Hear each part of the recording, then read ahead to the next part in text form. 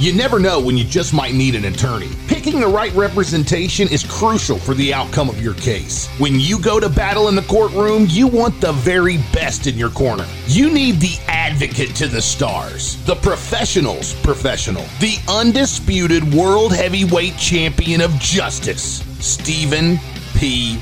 New.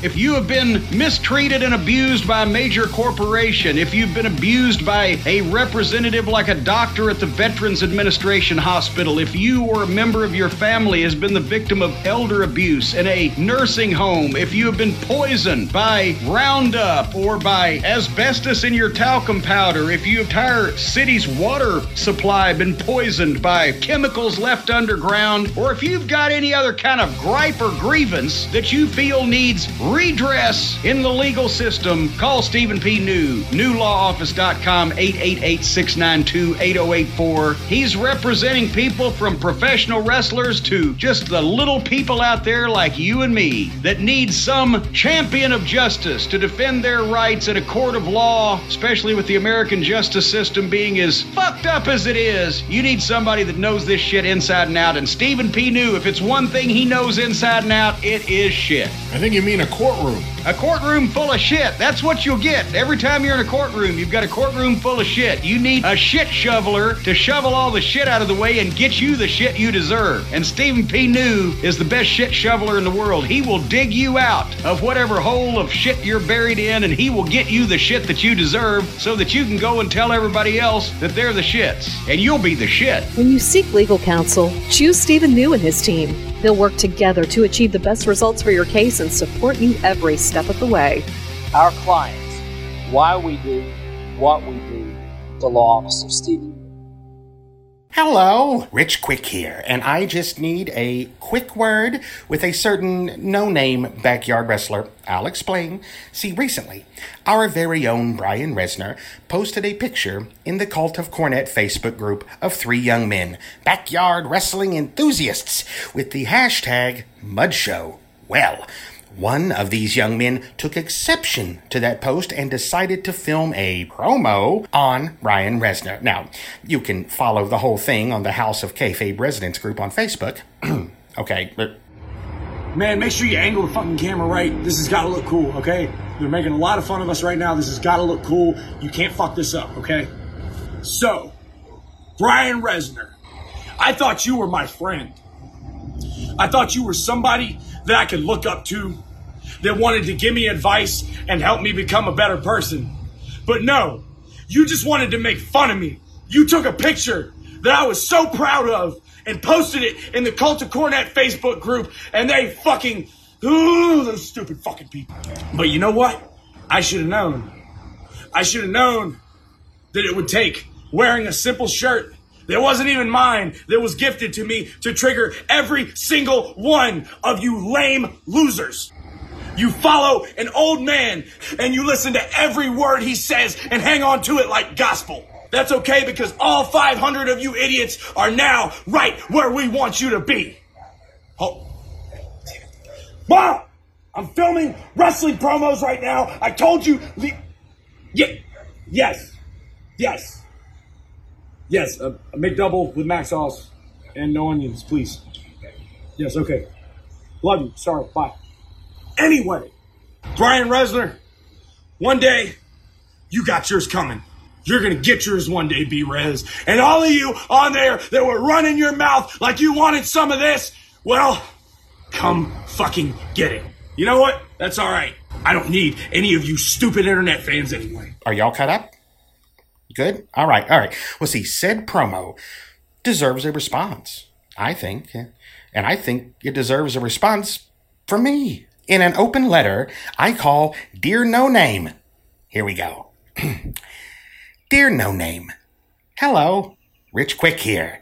And I understand you are very upset, so upset even that you put your feelings on video. Well, good for you. Everyone needs an outlet.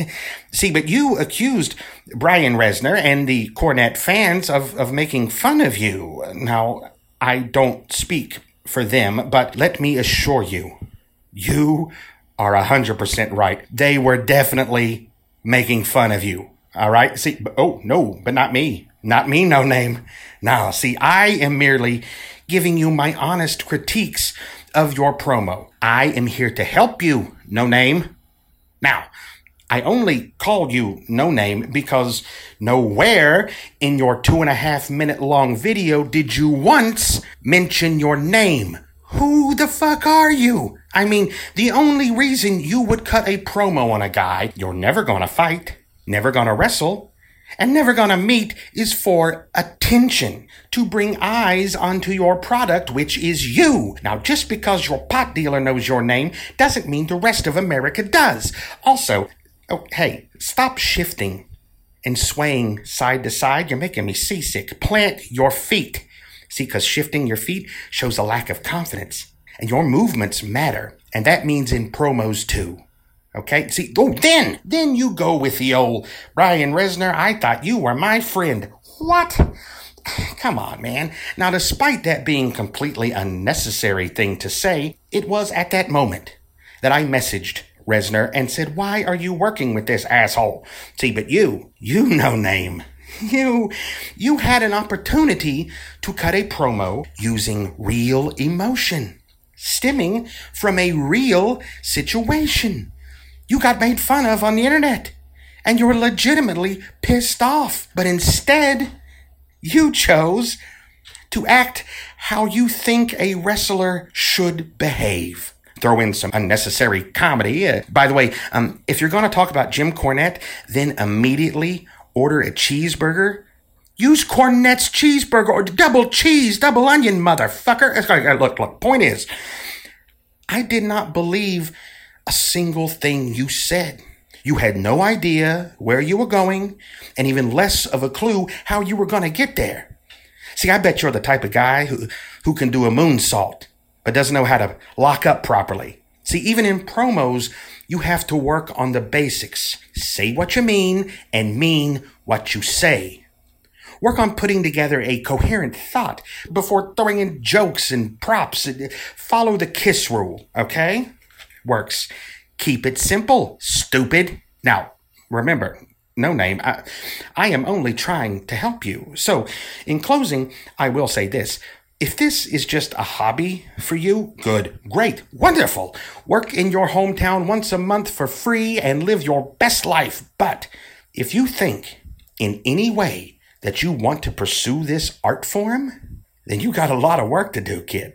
All right? Now, start with taking advice. Now, I'm not saying you have to listen to me, but you need to listen to somebody other than your friend sitting beside you telling you how great you are. See, that's how you get better. So until you get better, until you take this seriously, I humbly request that you stay the fuck off our page. Sincerely, Rich Quick. See, now how hard was that? I said my name like 3 fucking times right there. Welcome to House of Kayfabe with Brian Resner and Stephen New. Welcome, ladies and gentlemen, to the House of Kayfabe. I'm Brian Resner, and I'm here with my best buddy, Stephen P. New. How are you doing, sir? I'm doing great, Brian. How are you doing? Well, I'm feeling like a world champion right now. You know why? Why is that?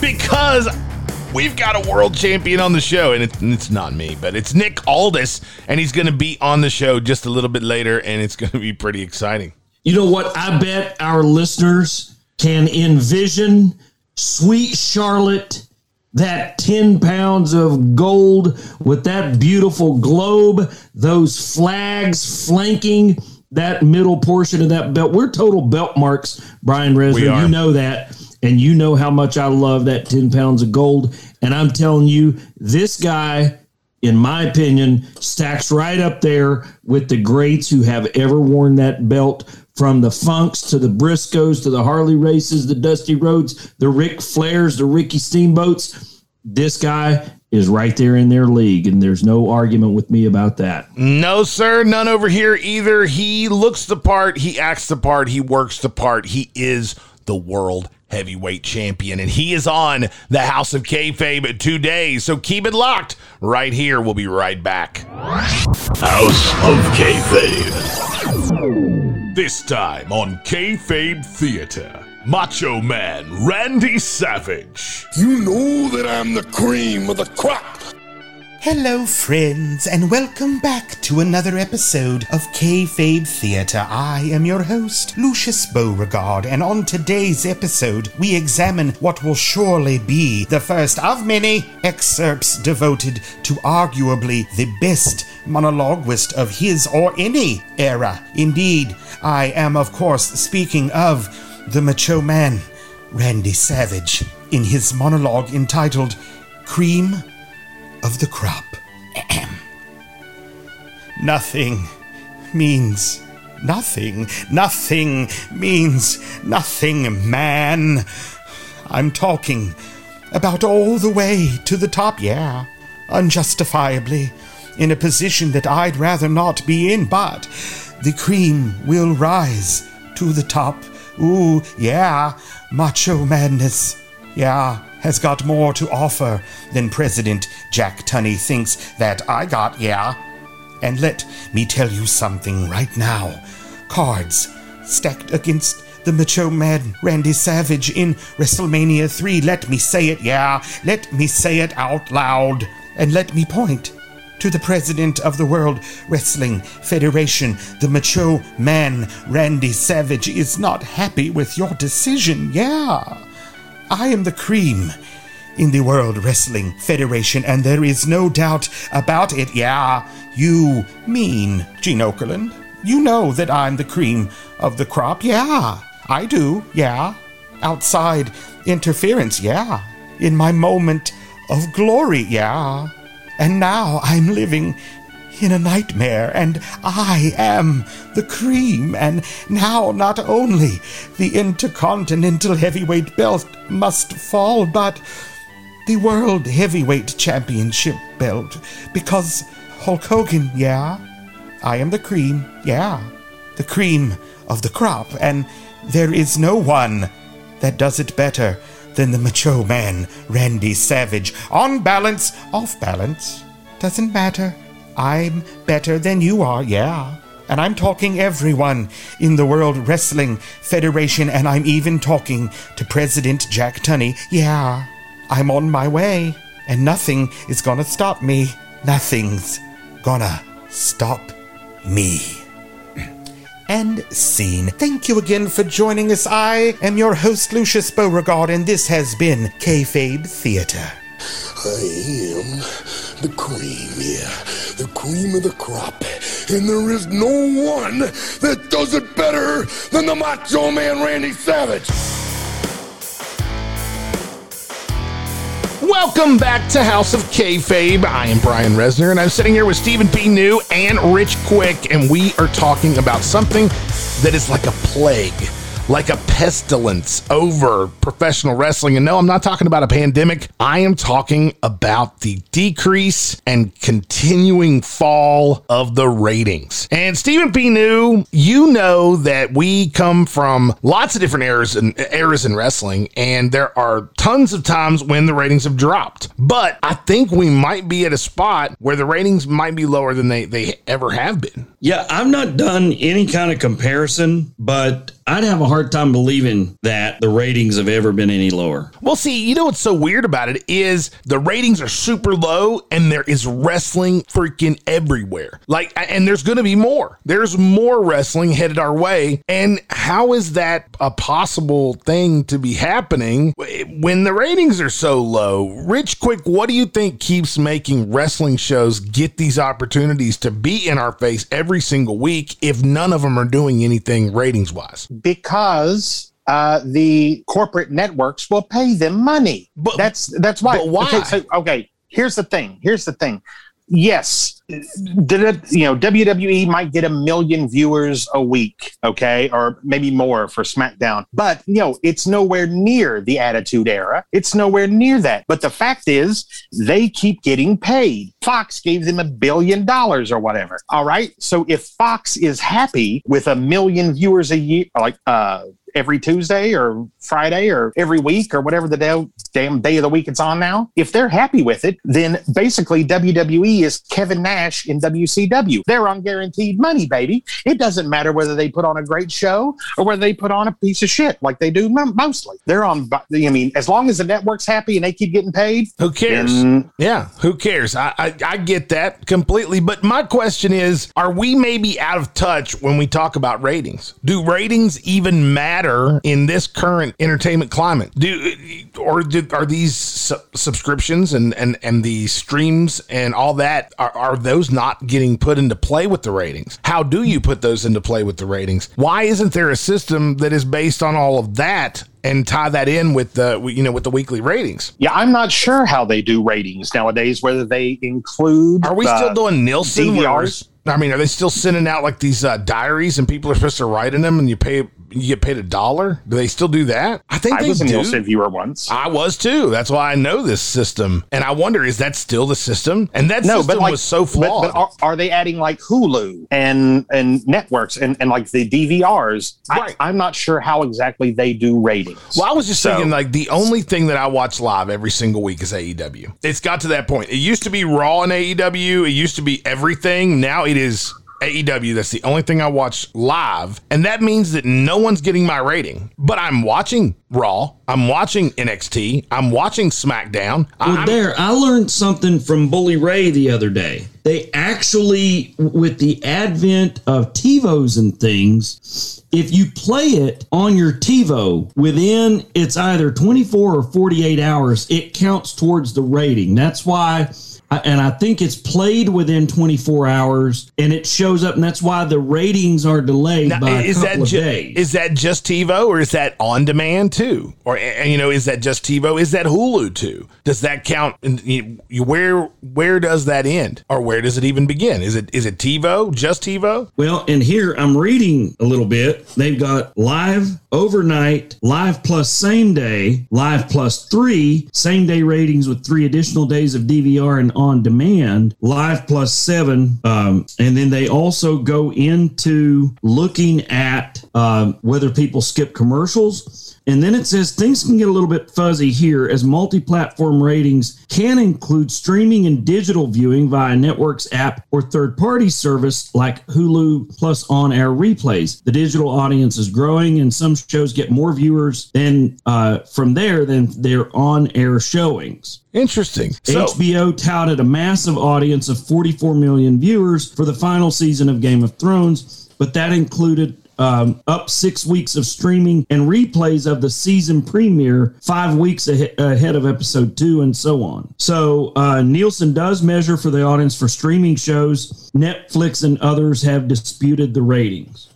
So what is it? So that means that these ratings that we're seeing for, say, AEW and NXT during the wars, that is based on DVR too? Yes, it is based on DVR within a certain period of time. And that's something that you never see reported, or rarely see reported. I mean, you ever see that, the day 3 ratings adjusted for whatever? You rarely see that on the dirt sheets. No, you don't. You never hear anybody talk about that either. And it also makes me horrified for the future of the business if they're only getting 1 million views, including DVR and on demand. Whoa, that's a whole. That's guys like us who, I won't watch NXT tonight, or I'll watch it late after it's aired, or I'll watch it tomorrow before I watch AEW, for instance. That'll still count in that plus 24, plus 48 rating. Well, see, now when I was a Nielsen viewer, now what this sounds like to me is, I don't know whether it's just people who are Nielsen viewers who have the Nielsen box attached to their TV, or whether they've encompassed all our TVs, which probably should be right to get an accurate measurement. But when I was a Nielsen viewer in Boston, Massachusetts in 1998, the guy told me, besides welcome to the family, it was like I was part of the mob.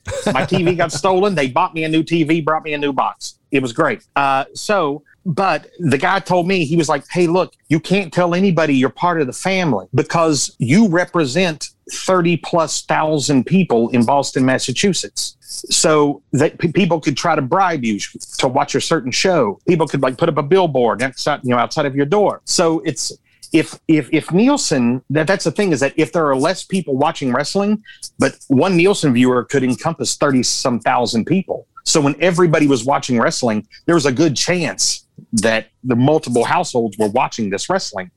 Nowadays, not so much. Right. It's an average. Nielsen does averages, and it's real hard to get. So here is the question is, how does wrestling come back? I mean, because we're obviously in this spot right now. This spot is, I guess, would be compared to the Next Generation era, maybe, where they were losing some steam and Austin and Rock saved the day. And, we seen the Attitude Era ushered in and all that good stuff. And they even kept the steam with the Ruthless Aggression era. But we're now at a stale spot. So obviously what's going on is not working. What do we do from here? And I'll start with you, Stephen P. New. What is your moves if you're trying to pull wrestling back into the limelight like it was in the 90s or even the 2000s? I don't think it can be. That's not the answer I want. Why are you trying to tell me Santa Claus isn't real? It can't be in WWE because WWE is a publicly traded corporation. They have shareholders to answer to. And so for what's needed for WWE, which is to take the reins off all these guys and to just let them be original, let them do what they're going to do, let them just run like wild stallions. I have a question. Now you understand you understand certain things better than I do, and it's great having you around to be able to throw these things at, because I'm not going to say I'm an expert at all when it comes to the stock market. But if WWE just said fuck it and did whatever they wanted to do to make as much money as possible, what exactly would be the downfall of that? For one, part of my question would be Vince McMahon doesn't care. He'll buy all the stock back. He doesn't. Why would he give a shit? Yeah, buy all of it. He still holds most of it. But it's those minority shareholders, the firefighters fund out west that owns a huge chunk of the WWE because it bought the stock when it was real low and made a bunch of money when it went to the sky a few years ago. You guys remember me talking about that. Oh, yeah. But derivative lawsuits by shareholders, if you had a block of shareholders that said, I don't like Sable being out there with painted black hands on her breasts. That's a T-shirt. Stephen New. There you go. I don't like the HLA angle. I don't like Kai chopping off Val Venus's penis, or that kind of thing. I'm not sure that stuff. I'm not even sure that stuff would get over anyway today. Well, I'm saying, assuming that it could, or assume that WWE said, what we need is to recreate the Kai Val Venus angle, and we're going to get twice the viewers last week that we had this week if we do the Kai Val Venus angle. Well, a privately held corporation, you can do whatever you want to. Publicly held corporation, you answer to shareholders, and shareholders can sue for you doing off-the-wall things that put the company in jeopardy or make the company look bad. Or really? Like that. Okay, so it's not just you don't like it, we'll sell your stock. It's not exactly. It's not like that. No. Actually, minority shareholders have a lot of power in a publicly traded corporation. They can call for votes of no confidence of the board. They can raise all kinds of cane that you don't have in a privately held Damn, I didn't even know that we had that kind of power. I'm about to walk into Dogecoin headquarters and start telling people what to fucking do.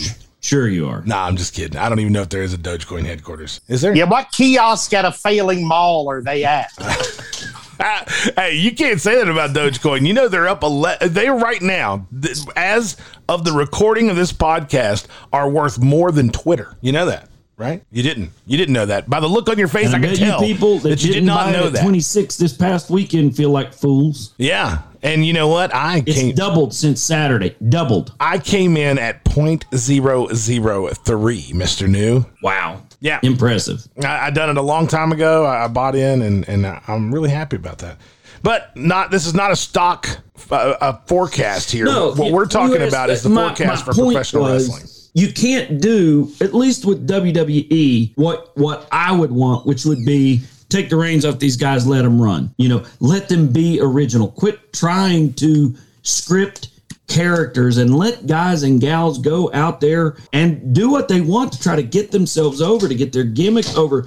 Be original, be whoever it is that you are, be that on 11, and let's see who that works for and who that doesn't work for, because it's going to work for the Rocks and the Austins and the Trish Stratuses and those people, and it ain't going to work for D'Lo Brown and some other folks. Yeah, it's not going to work for D'Lo, unfortunately. Right, but in privately held corporations, I think those privately held corporations can do exactly that. Whatever it takes to get eyes on us. Okay, so complete side note. D'Lo Brown actually did an exceptional job on commentary for the Impact pay-per-view. Did anyone hear that? Yeah. He did a great job. Well, D'Lo was trying really, really hard to cover that Botchamania. He sure was. He was trying really, really hard to cover that Botchamania that was Kenny Omega and Rich Swann. All right, before we go to what Rich Quick was saying, or what Rich Quick is going to be saying about what his ideas for turning this ship around, I have to say that what you just said to us brings me to the fact that AEW is the only hope for a resurrection. You're saying that can't happen with the WWE. WWE has to be measured and careful about what they do. You couldn't just go from whatever rating they are now to NC-17. But AEW could totally do whatever the hell they want. I mean, they're a private company. Subject to TNT's standards and practices. Right, which is obviously pretty good for them because they can say shit all the time. Yeah. Yeah, they say a lot of salty words on there that we're not used to hearing on basic cable television. I wonder why that hasn't been an issue at all, ever. I mean, I'm glad it's not. I don't mind hearing it. I think the FCC has lightened up. If you had an FCC come along and start fining TNT for those words being on the network, then you'd see TNT crack down on AEW for it. You've just got an FCC with someone in charge right now who doesn't care. Yeah, I guess you're right. So, Rich Quick, what would be your turnaround scheme? How would you get the audience back? How do we get back to millions and millions and millions of viewers instead of maybe a million? Well, I agree with Steve New. We don't. Okay, but listen, hear me out. Let me talk. Listen to me. All right, look. The time that we're talking about with the great viewers was the Attitude Era. And I believe that the reason the Attitude Era is the pinnacle of the wrestling ratings is because, right before that, Vince McMahon had came out and said that it's all predetermined. It's all the F word. It's all phony, right? So that time of people believing that everybody was who they were is now gone, except The Rock and Stone Cold. You didn't really believe The Undertaker was a dead man, but you believed that Stone Cold was a beer-drinking redneck who wanted to punch out his boss. Damn straight. All these other guys are fake, but Stone Cold is real. The Rock came off as a person who was an egotistical prick. You really believed that he felt that way. Everybody else is fake. He is real. And then that was the last grasp of a dying generation of wrestling fans wanting to hang on to believe that this was real. And they're the last ones they could hang on to. Once they left, nobody had anything to hang on to because they've all become their real names. Everybody knows everything about them. The internet came along and now everybody knows everything about everything. So therefore, we can't get back to that because this is entertainment now. Wrestling as a whole has changed. Now, how did most of us, Steve New, you, me, all the people listening, how did a big majority of us get into wrestling? It's from our grandparents watching it on TV. It's from our parents watching it on TV, showing it to us because they believed in it. And it became a generational thing. Well, we're the last generation. You're good. You take your kids to wrestling shows. I do. You watch wrestling with your kids, but not a lot of people do. So it stopped a generation. This is a generational business where you keep things going. And then, I would say, there was TV on earlier so you could watch it with your kids and stuff. Now it's geared toward adults, but the adults don't want to watch it. Yeah. Wrestling has always been geared toward adults and kids, something you can do together. And it's a generational thing, and we've dropped a generation. So my suggestion to turn the whole thing around is burn it all to the ground. I know we can't really do that. But let WWE do their thing. I think there needs to be more television stations willing to put on big territories. Let's rebuild the territory system, starting with MLW. MLW could run this entire section and have their own TV, and then build up, and then it could, move on. And then, WWE has their thing, but we are building and just build the territories back where you give people options. It looks like MLW is going to become the new NXT, because NXT is now a legit brand and not just a farm system. It looks like MLW is about to become the farm system for the WWE. Steve, you were mentioning something about that. Rich Quick just described. I think that's what the NWA should do. I think the NWA should sanction territories. Oh, you saw how well that worked last time, Steve. I understand. It's because it was poorly planned, poorly executed last time. Well, the lawyer you're talking about. The very first thing that Billy Corgan did when he took over the NWA was end all of that. Right. So and did nothing for years. Did nothing. What I'm saying is, if you planned it, if you executed it, if you had an actual plan to divvy up the country, and a guy has to come in, and the promoter that's going to run that territory, you've got to put up $1 million of your own money to belong to the National Wrestling Alliance. And here are certain standards you have to adhere to for your talent. And we, the main office in Chicago, Illinois, or Kansas City, Missouri, wherever you're going to put the main office, we get to say so on who your talent is. We're going to encourage trades among the territories again, that kind of thing. I agree with you. I just think it needs to be the NWA doing it. Wow, $1 million is a really high number. That sets the bar really high. And it will, right. And so that's going to keep the jackasses out of it. It's true. Because I believe at the last time I was involved with the NWA, it was like $250, and boom, baby, you're NWA for life. See, and that's what I'm talking about. And maybe $1 million's too high. You set the bar high enough to say, "Hey, we're going to hold your money. This is a deposit to ensure that you comply with our standards to be an NWA territory." Right. But would you let them book the own territory, or would you, the office, book the territory and go, "Hey, this is who I'm sending you. These 3 people, or these 3 cards." Or these 3 matches, rather. You book the undercard or whatever. How would you do that? About it that far.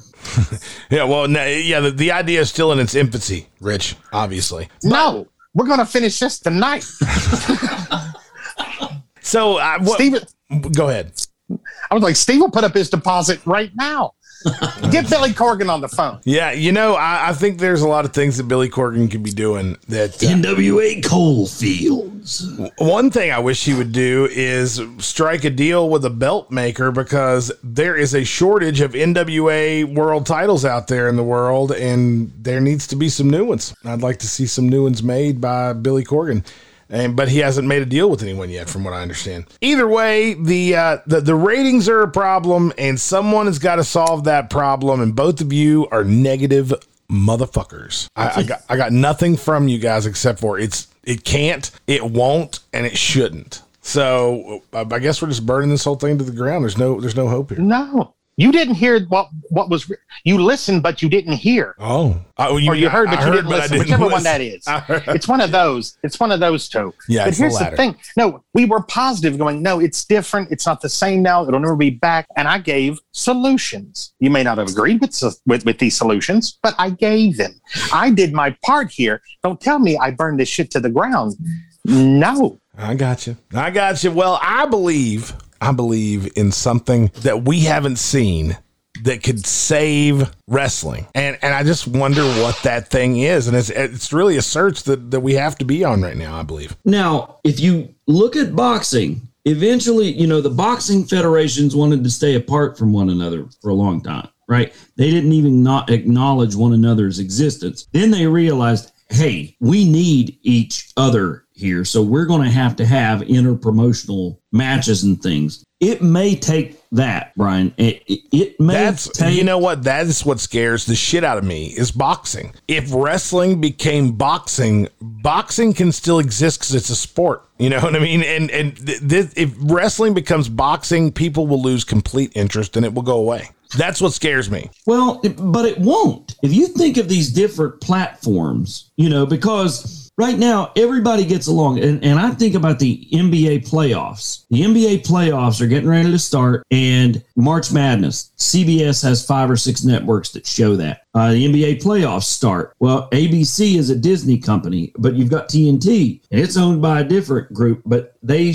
don't help each other, but they say Game 5 is on ABC Sunday night at 7 p.m. Well, it could kind of be like that. I think that's the only thing that's going to save wrestling is interpromotional matches where you don't know who booked that stuff. And that's the problem right now. You've got these who knows what Hollywood writers in WWE. You've got some good people who could be helping Tony Khan with the book, but apparently he won't give it up. If you had a good booker who could book interpromotional matches and things like that and say, look, I've got the final say. You guys have to agree. I've got the final say on this. This is how these matches are going to go. And when I say take the reins off these people, you look at give me a Roman Reigns and a Kenny Omega. You guys are going to go for 38 minutes in the main event, and Omega goes over Reigns with a one-winged angel. You guys call it in the ring. Well, that would never happen, first off, because the person... If there were going to be inter-promotional matches, the one person who would have a say over everything, as you said, would be Vince or Triple H. Maybe I'm thinking about a time after Vince dies. Okay. And he has to give up that control, and you've got Hunter, and you've got Tony Khan, and you've got Billy Corgan. Let's call that group the Illuminati. All right? Man, so we've got a burn. And you've got Scotty D'Amore there from Impact. And you've got Tony Khan there from All Elite, Hunter there on World Wrestling Entertainment, Court Bauer from MLW, and whoever, Greg the Office Boy from Ring of Honor. All right. And well, it goes back to the old school NWA where they all had a meeting and they all decide what's going to happen. Right. Are you telling me that you couldn't put on a 3 or 4 night super card across networks, over a 3 or 4 night span of time, a multi-promotional event that wouldn't draw people back who used to watch wrestling? Well, yeah, because if you have a 4-night event or a 3-night event, and like one night WWE gets some money, second night Impact gets some money, third night, so and so gets New Japan or whatever. Like, I mean, like if you split it up like that, then it's like, okay, that seems kind of fair. Everybody gets their own cut of the gate. It's up to you. And I think that the beauty of it is, you don't let the fans backstage for that stuff, and you don't let them see how the sausage is getting made, and you let the guys call their matches. You let them do unscripted promos. Yeah. And have 4 separate entrances. If there's 4 different companies, have them all come out of 4. We've all been sure, and it doesn't have to be a Survivor Series type thing like, well, this is Team ROH, and we're blah, blah, blah. No, it may be a Ring of Honor superstar versus an AEW superstar. You guys go in, you got 8 minutes. So-and-so over so-and-so. Call it in the ring. Let's see what you can do. And you're going to have 5 promos the week before to build up interest. And you know what's interesting is that recipe that you're talking about right there would push the cream of the crop right to the top. And sure. It would bring out the best in absolutely everybody. And it would also bring out the worst in people who can't hang. And it maybe the answer. It always has. I mean, you've handed some guys in the 80s and the 90s a live mic, and they've choked. Yeah. You know what? You get out there with a live mic of mine or the Illuminati, you get out there with a live mic of ours, and you choke. You're going to be curtain jerking in Poughkeepsie next week, pal. Okay, let me say one thing here about how a big glaring difference between the Attitude Era and today's era. Like The Rock, and this is a silly thing, but it's relevant. The Rock hosted SNL 5 times. I believe he hosted SNL twice while he was with the WWE.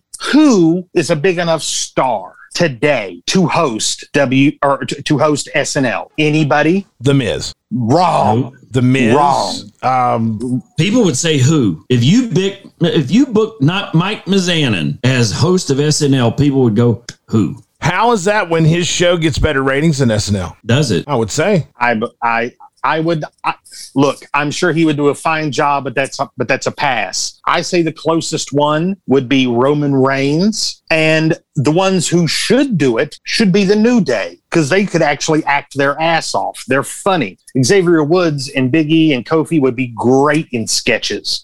Xavier Woods will be hired there tomorrow, but there is no star big enough or more well-known to host it. And that's a problem until they get somebody that is a household name. All right. So not to interrupt you, but Ms. and Mrs.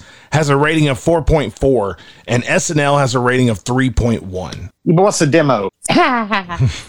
Probably the same demo. It was down. The last original February 27 with Nick Jonas was a 4.1. Well, either way, that's still under the Miz and Mrs. Yeah, well. So I'm just saying, Miz would work, especially if he gets that part playing Johnny Cage in the new Mortal Kombat. I feel sorry for Miz because he just has that aura about him where it's like, nah, pass. And I'm sure he could do it.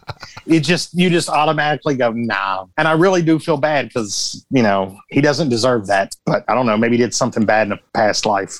I don't know. I think he's way outkicked his coverage in life. Yes. So imagine how bad that thing was. In WWE, Maurice, he's been the in second. The movies, D-level movies though they be, he's way outkicked his coverage. He is the second most successful reality TV star of all time, next to Donald Trump. I mean, who took reality TV and got more success from it than The Miz? Kim Kardashian. Kim Kardashian was already rich. She doesn't count. I've already had this argument. We can go. Who else you got? I mean, I'm not even who? Duck Dynasty? Who the fuck did they ever beat? Nobody.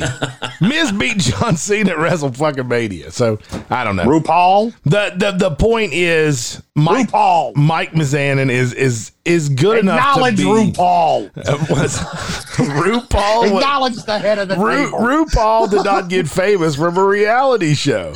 They got more famous. Table for a night. She was already famous. Yes, me too, brother. Mike Mizanin was just some dude that had some serious personality flaws, and he took that and shot it to the moon. And became a rich guy with personality flaws. Yeah, and but he's a rich guy with personality flaws, and that's better than just being a guy with personality flaws. And he wasn't shit when he got on Road Rules and Real World and all that stuff. And he took that and rode it to the moon. Only Donald Trump, and Donald Trump technically was famous beforehand too. So he was in Home Alone 2. Yeah, exactly. So if he is disqualified, then that means The Miz is the most naturally made reality star to get as big as he did. He's the best. He's the one. He's the one. He's the Neo of reality TV.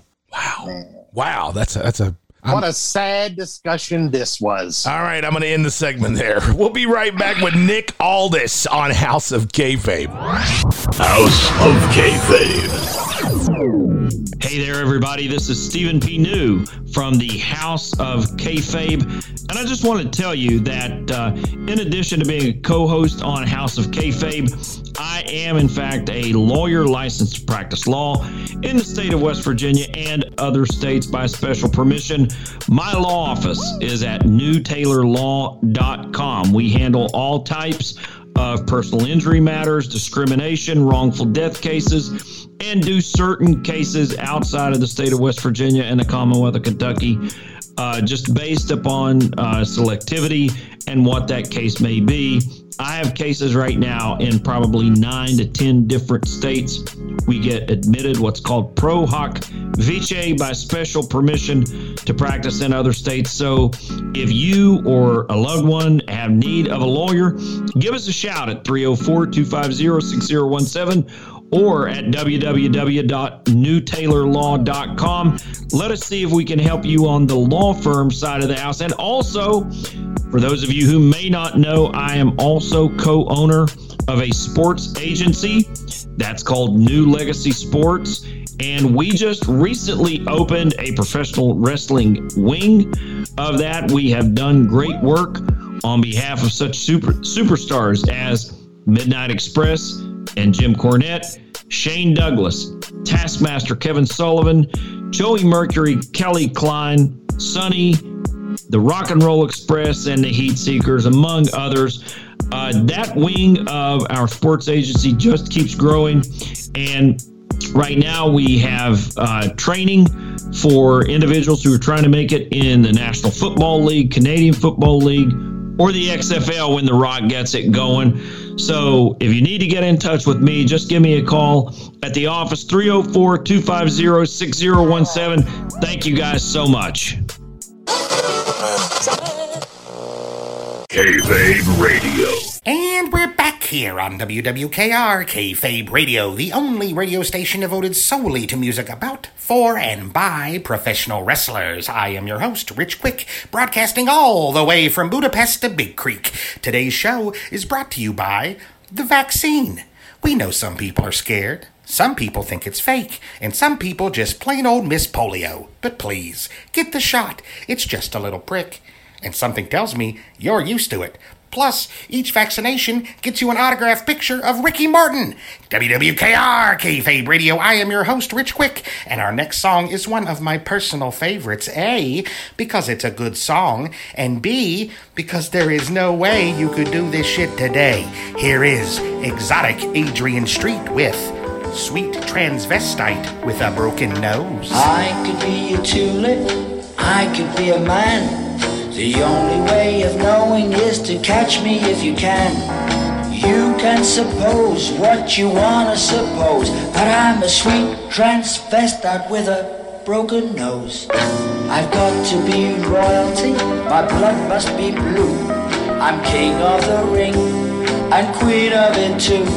Have you ever seen muscles on a rose? I'm just a sweet transvestite with a broken nose. I'll kiss you or I'll kick you, that's what I like the best. I'm as tough as Marciano and as sexy as Mae West, as cute as Shirley Temple, as fast as Bruce Lee. I could kill a man eventually. I'm a poison peacock, an atomic butterfly. You'd better give me room or kiss your teeth goodbye. I hate Joan Collins, but love her taste in clothes. I'm a sweet transvestite with a broken nose. I can be cruel, I can be kind. A butch or a bitch, can't make up my mind. I can have a shave while I'm varnishing my toes. I'm just a sweet transvestite with a broken nose. I'll kiss you or I'll kick you, that's what I like the best. I'm as tough as Marciano and as sexy as Mae West, as cute as Shirley Temple, as fast as Bruce Lee. I could kill a man eventually. I love chains, leather and lace, a Neanderthal man with an angel face, metal-studded unders, G-strings with bows. I'm a sweet transvestite with a broken nose. If you're a he, she, or it, you'd better answer my calls. I'm like King Kong with lipstick, Fay Ray with balls. I wear mink and sable when the cold wind blows, 'cause I'm a sweet transvestite with a broken nose. Welcome back to House of Kayfabe, and I'm sitting here with my best buddy, Stephen P. New. How are you doing, sir? I'm doing great, Brian. How are you? Well, I'm actually doing pretty freaking good because you pulled off a great one. You know, we've been talking about this throughout the episode, and now it's finally time where it's time for us to talk to the NWA World Heavyweight Champion, Nick Aldis. And Nick Aldis is here with us. Hello, Nick. Welcome to the House of Kayfabe. Oh, thank you, Brian. It's a house I'm very familiar with. And Mr. New, always a pleasure. How are you guys doing? It is always a pleasure to be in your presence, champ. Thank you so much for joining us. You're too kind. Man, this is like having legit royalty on the show. I don't even know what to say, Steve. You've really outdone yourself. Well, that's a good I've been watching The Crown lately. I feel like bowing. Your Highness. Brian, I hope when you said you don't know what to say, you were speaking figuratively, because otherwise this is going to be a terrible podcast. Oh, yeah, it's going to be terrible. I hope you're ready for this. No, I do actually have a shit ton to say. I've got a lot of things that I'd like to ask you about, but, I've got to get started in the right place, which is the very beginning. And I want to know, I was looking around at all the different places that you trained. I noticed that you went to the Harley Race Wrestling Academy and a couple of other places here and there. There's a lot, actually, a lot of people that were involved in training you. Tell me about the beginning. I know that you were quite the athlete before you even started with professional wrestling. So tell me a little bit about before professional wrestling and how you got to it. Right. Yeah. I mean, I grew up in rural England. I think it's often it's funny for people to hear that, because I think there's a lot of assumption that I was an urbanite. Probably people sort of think that I grew up in London or Cambridge or somewhere like that. But I was a country boy. I grew up in Docking, a little village, probably had 1,000 people in it, and so when you grow up in rural Norfolk like that. I was one of those sort of kids that was, when I got home from school, like I was outside until it got dark. I was, me and my buddies sort of, would play football, or we'd play tennis in the summer, or we'd go climbing trees or whatever it was. It was like, such as an active kid. My dad was a rugby player, in his younger years. So sports was always a big part of our lives. So I played football.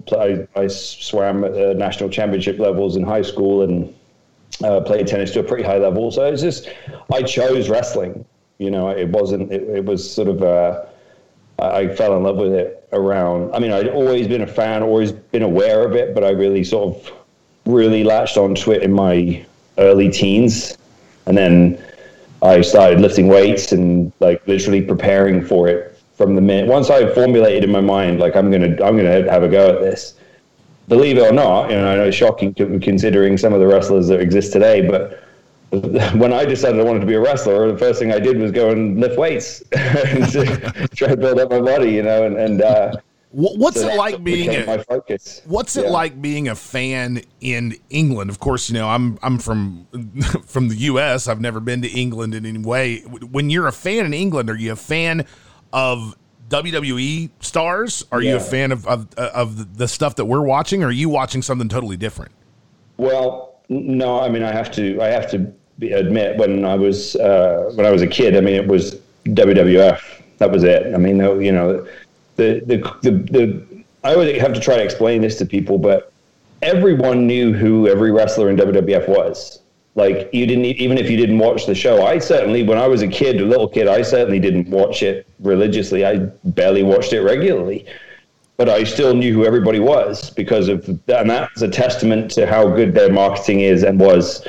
I mean, everybody knew who Hulk Hogan, the Ultimate Warrior, the Undertaker, the Legion of Doom, Earthquake and Typhoon. Earthquake and Typhoon were so over in the UK. Like, I try to explain this to people. Like, when I was a kid, me and my brother would be like, "Oh, Earthquake and Typhoon!" Like.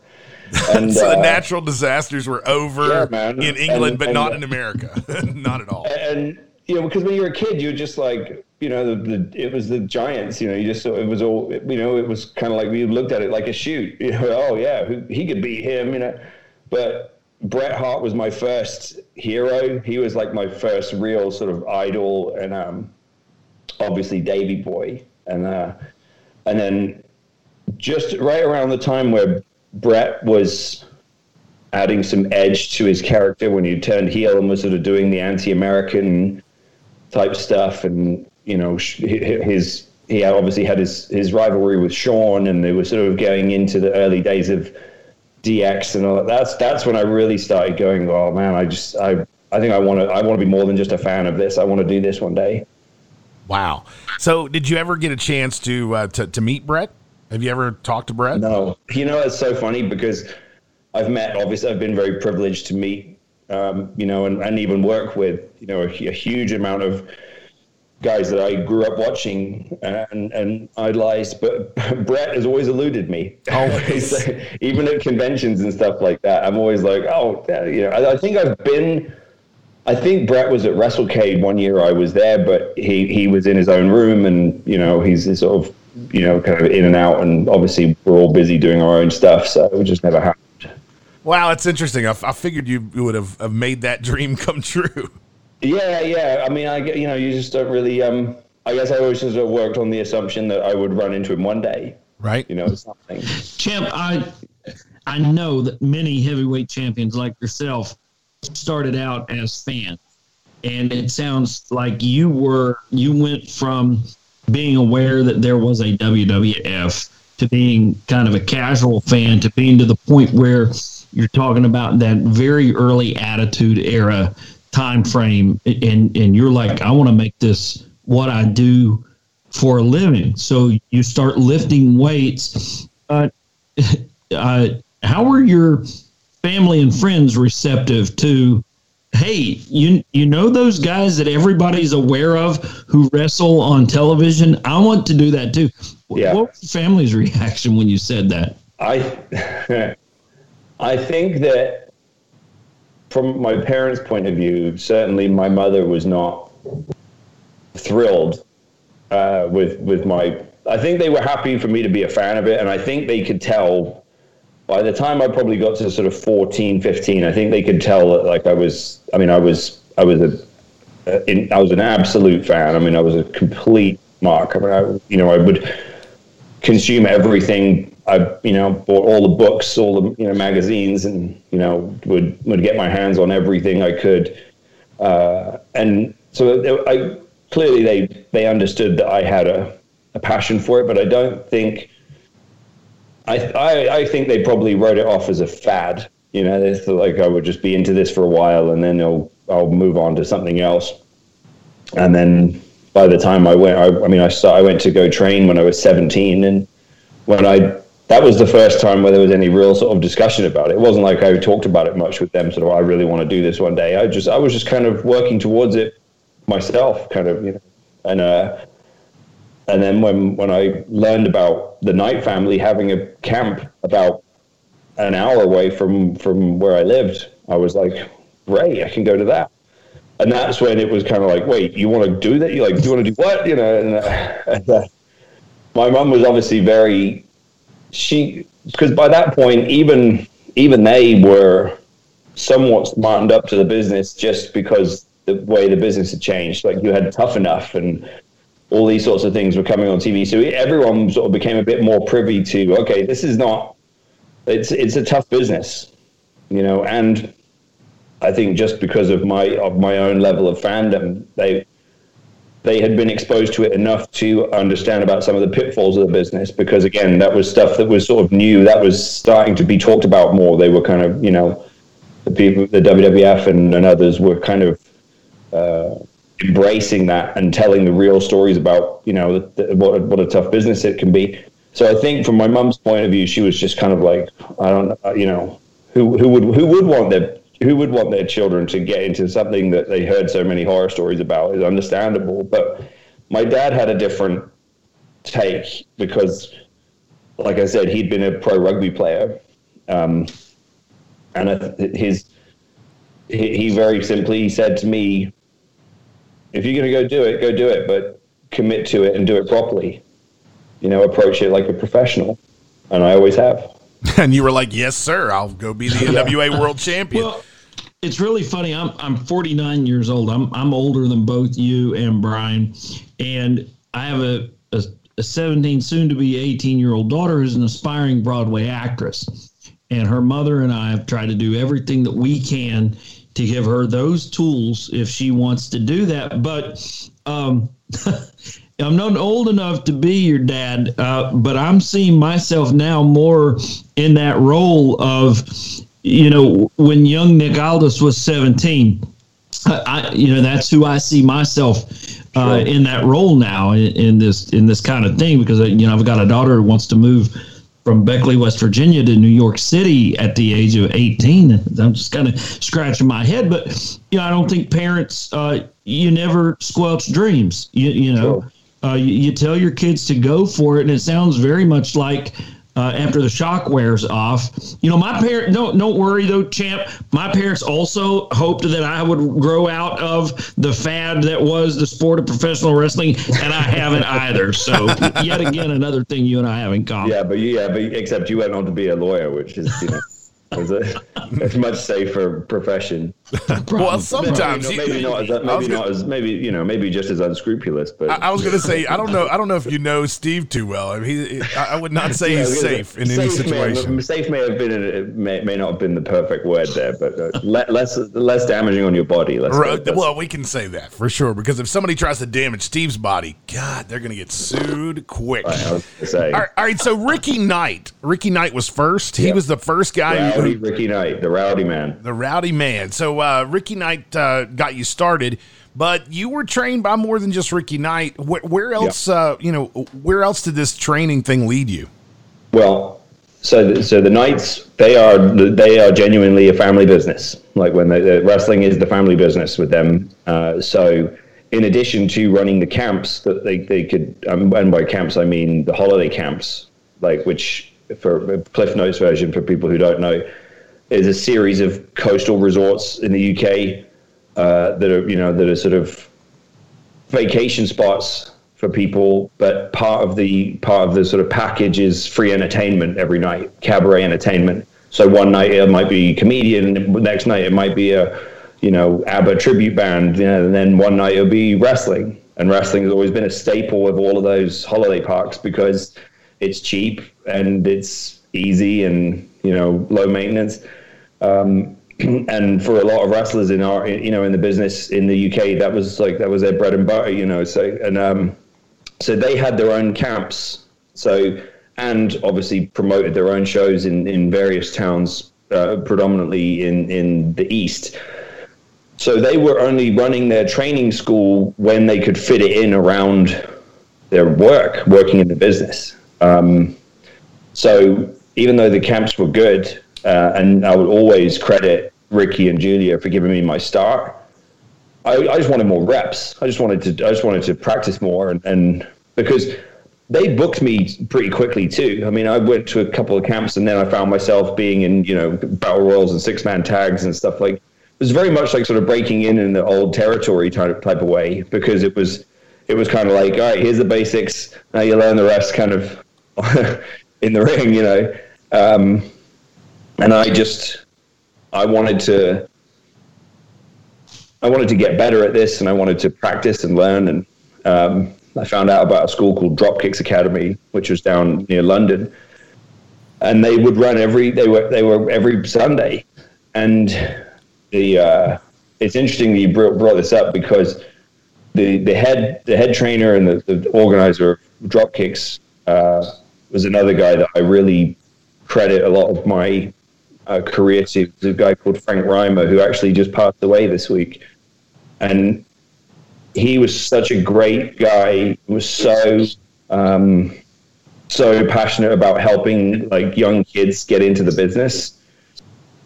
He was an absolute student of the old school world of sport style of British wrestling. Was really well connected with loads of the big names from that era. So, during the course of my time there, Mal Sanders would come in, or Mick McManus, or Mel Stewart, like Wayne Bridges, and then Doug Williams came in.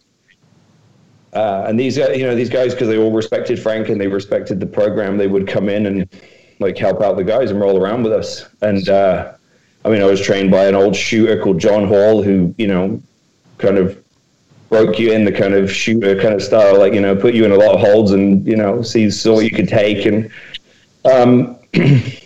so the thing, I sort of realized pretty quick that I wanted to pick up different bits from different places and different people, and that gave me such a good foundation. I mean, the guys that came through that school were like Marty Scurll, myself, Wade Barrett, Shah Samuels, who's now in NXT UK. I mean, a whole host of guys. Danny Burch came through that school. Like we all sort of went through there at some point, and rolled around and, you know, worked on our craft. And I think that between that and Paddy's training, it was like Paddy's training really trained me for the business, like itself. Whereas, you know, drop kicks, it was that you know, that taught me a lot more technique and helped me refine my skills. But like Paddy's training kind of really broke me into the business. Like, all right, here's how it works, and toughen up kind of thing. Well, before we leave England and go to your career in the U.S., I want to ask you, we were talking about you as a fan, and WWF was all that you've seen. Does that mean that people like Ric Flair were not really on your radar unless they were in the WWE? You know, in 92, I guess he would have been. Right. But, you know, were other NWA wrestlers, like Sting, was Sting a part of any of your upcoming? Sting I did know about. You know, that's... It's funny you mentioned Flair and Sting, because I think they're the two guys that kind of transcended their promotion. And it was, again, a testament to how over they were, because even though I didn't watch, I saw a little bit of WCW, but WCW didn't have anywhere near the TV presence that WWF had in the 90s in the UK. So it was kind of like you had to look for it. You had to know what you were looking for. Right. And, but obviously... But I knew who Sting was, and everyone knows who Ric Flair is. Like he's a cultural icon, you know. He transcends the business. But certainly when the NWO and all that angle kind of kicked off, like you definitely became more aware of it. But to me, again, it's still, I personally, and this is not a knock on them or Eric or anything like that, but it just, for me, but as a kid, it never grabbed my attention. I was always kind of like, yeah, WCW's it's the other one, number two. You know, I didn't have but again, that was just because at that point in time I was so invested in the WWF because of Brett, and because then like Rock and Steve Austin and stuff like that. It was just I was aware of it, but it didn't grab me the same way. It was only later on when I really fell in love with the business on a different level that I became a student of the game and went back and just, you know, watched everything I could. So when we're talking about you coming up in England, I mean, of course you had all types of matches before you ever got over here to the United States. How does a place like Total Nonstop Action come in contact with Nick Aldis? How does this deal come about? Well, I mean, the main part of that you have to equate in is the fact that I was on a TV show called Gladiators, which was a huge TV show. Oh, that's right. You were the UK Gladiator. Right. Yeah. That was my big break. Like that was really my break more than, you know, that sort of I had been a full-time wrestler for probably a year and change. Like after I'd been training for a while, because after meeting Doug, like Doug sort of put me over to a few different promoters, and then they booked me, and then, you know, and then I would get booked some more, and you know, you start to kind of get on the independent circuit a little bit. And everywhere I went, everyone would say, you should go work for Brian Dixon. You should go work for Dixon. Brian Dixon's the number one promoter in Europe. He was the number one promoter in the UK by a long, long way. And he had tons of shows, so you could work full time for him. So I pretty much sort of, once I started working for Brian, I was wrestling like 5 or 6 days a week, and it was like, that was it. I was a wrestler. Like, right. So when I went to go do Harley Race's camp, I took time off from wrestling to do that. And then by the time I came back, I wrestled a little bit more, went back on the circuit, but I got an audition for something and got this short-term gig doing like a little acting gig. And off the back of that, the director was an agent as well. And his agency, he put me in for the Gladiators auditions, and I got it. And it was like, I mean, you hear people use the term sort of overnight fame or overnight sort of success or whatever. I mean, this was certainly the closest I'll ever come to experiencing that. I mean, because there was so much attention on the return of that show, because it was such a big deal in the 90s, that there was huge media kind of presence. There was huge media following for the announcement of the cast and everything like that. that we were all sort of shrouded in secrecy. You know, we were kind of taken to photo shoots and stuff at 2 a.m. under cover of darkness, so no one would see us. And you know, and we did all the stuff, and then literally on one day they went, boom, here it all is. And the next day my phone was just like ringing nonstop. Like, you know, it was because all these people were just sort of waking up the next day and going out, and then they're seeing like my face on a billboard or a bus stop or a tube station or whatever, and they're going like, wait, what? Like, yeah. So I mean, because the only people that knew about it were me and my girlfriend at the time and my parents, really. So it was kind of like everyone else went, what the hell? Like, so I did that, and that was I had such a huge profile from that when, you know, when I became well known for being on that show, I got obviously approached by wrestling media because they were like, oh, he's a wrestler on the UK independent scene, you know. So I did an interview with FSM magazine, who I then ended up being a columnist for like 10 years. But at the time they had a good relationship with TNA, and that particular issue was the first time that a non-WWE guy had been on the cover, and it was AJ Styles. And it was because it was sort of a testament to how well TNA was doing in the UK market at that time, that they felt confident to run with AJ on the cover. Wow. So obviously it was a big deal to the office at TNA. So they get a copy of this magazine, and then they sort of start flipping through it, and then they go, wait, who's this guy? And it was just, you know, because they were looking for UK talent because it was a strong market for them. I was visiting my family in Canada, and I got an email from James, who was the editor, and he was just like, Dixie Carter wants to give you a call. Can I give her your contact details? And I went, sure, yeah. I mean, and 10 minutes later, like, Dixie's contacting me and basically going, do you want to come work for TNA? I mean, it was really straightforward. Well, you know, at the beginning you were doing the Brutus Magnus thing, and then kind of dropped the Brutus part and went into the full-on British invasion. I know you knew Doug Williams beforehand. Was this the first time you met Rob Terry, or had you known him beforehand too? No, I'd heard about Rob Terry. Like, it was funny because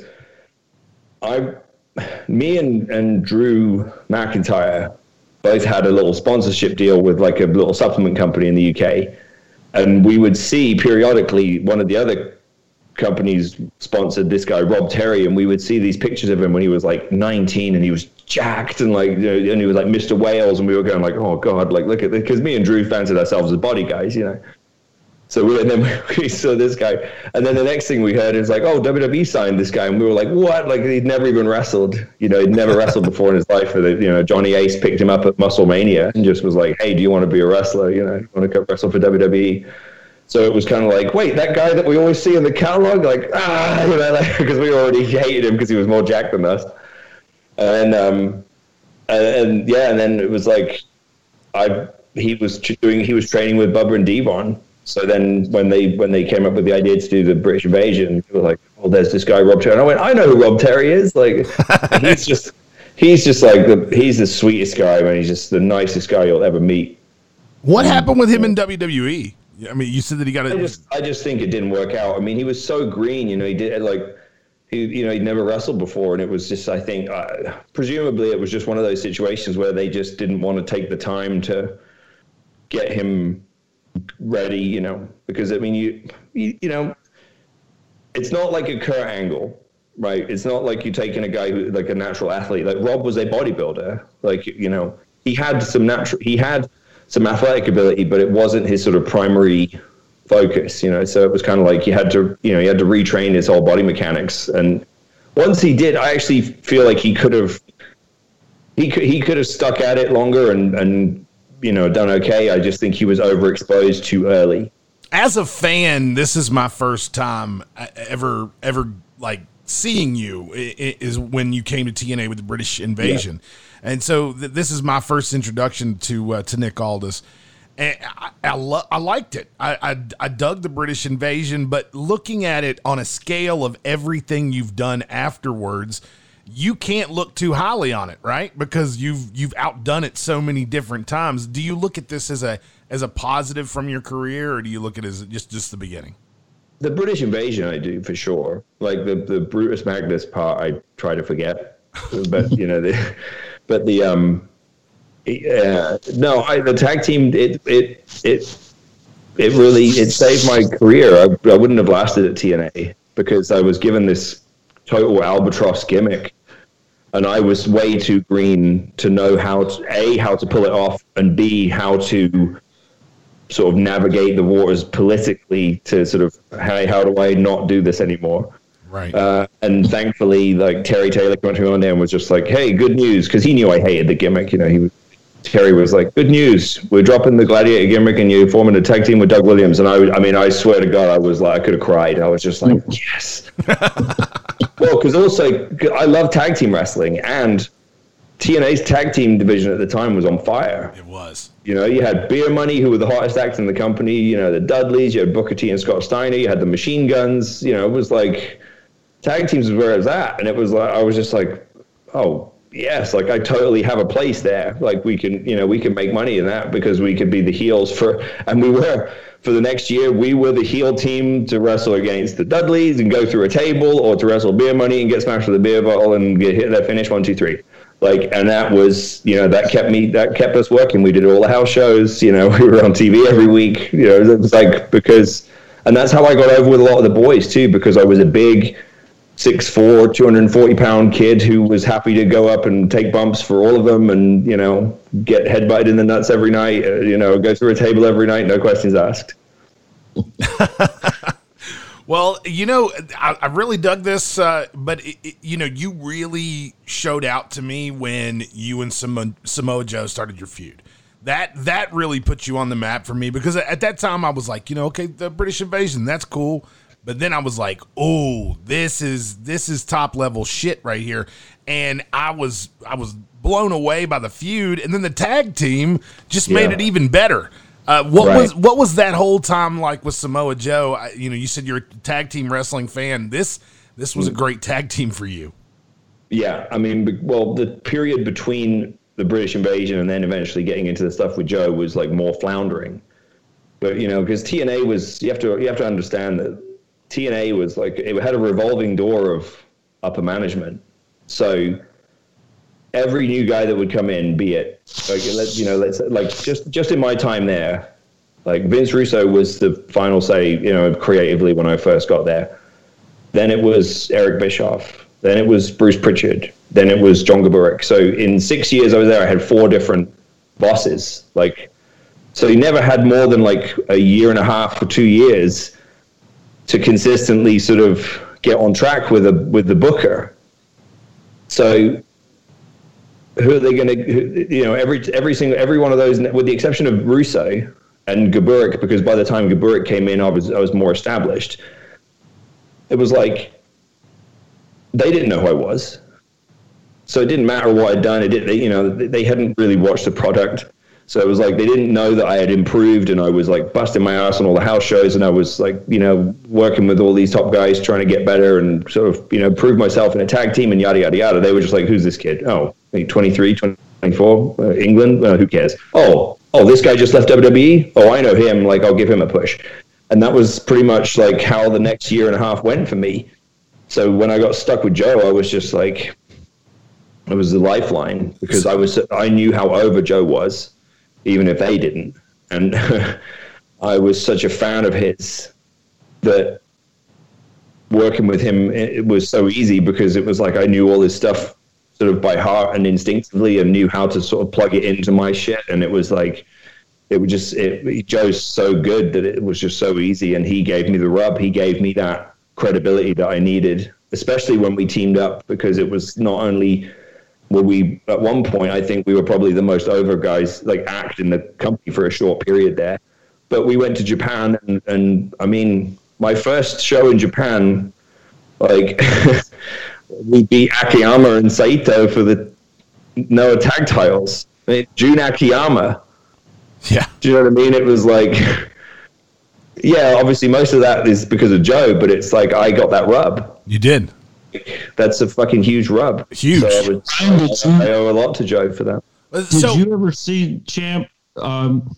Champ TNA ran Beckley, West Virginia, where I live now, and Brian grew up. You ever remember wrestling here in West Virginia, Eddie? I do. Like TNA's best house show markets were all the sort of, you know, and I mean this with love, all the kind of podunk kind of towns, like the smaller markets. Do you know what I mean? Like we you know, it was from a nightlife level, you know, as a kid in his 20s, you know, with money in his pocket and not a lot of responsibilities. Like, sure, yeah, it's fun to go to, you know, the big major markets, Chicago or Cleveland or New York or, you know, whatever. But from a professional satisfaction standpoint, we would do these little loops in like Kentucky or, you know, West Virginia, and we'd kill it.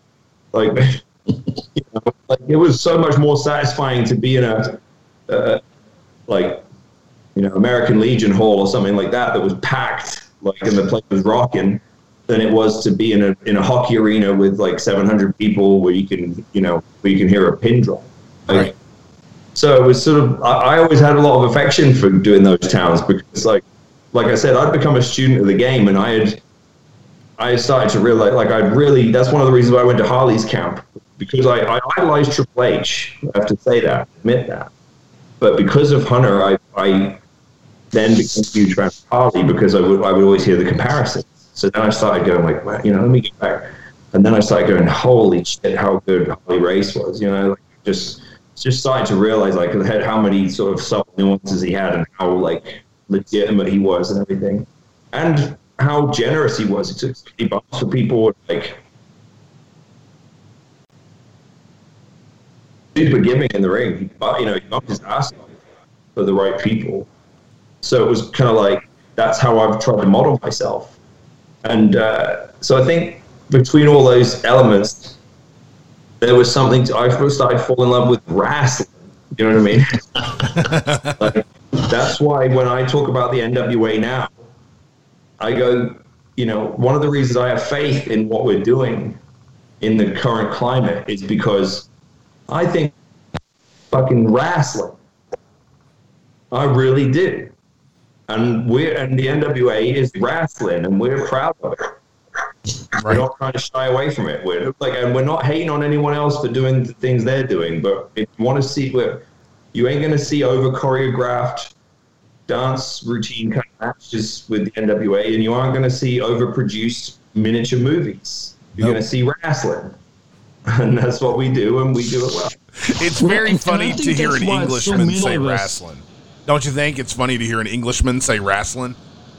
No, I know he was married to, and I know she was a wrestling fan before she became a professional wrestler as well. So I don't think it's strange at all to hear an Englishman say wrestling.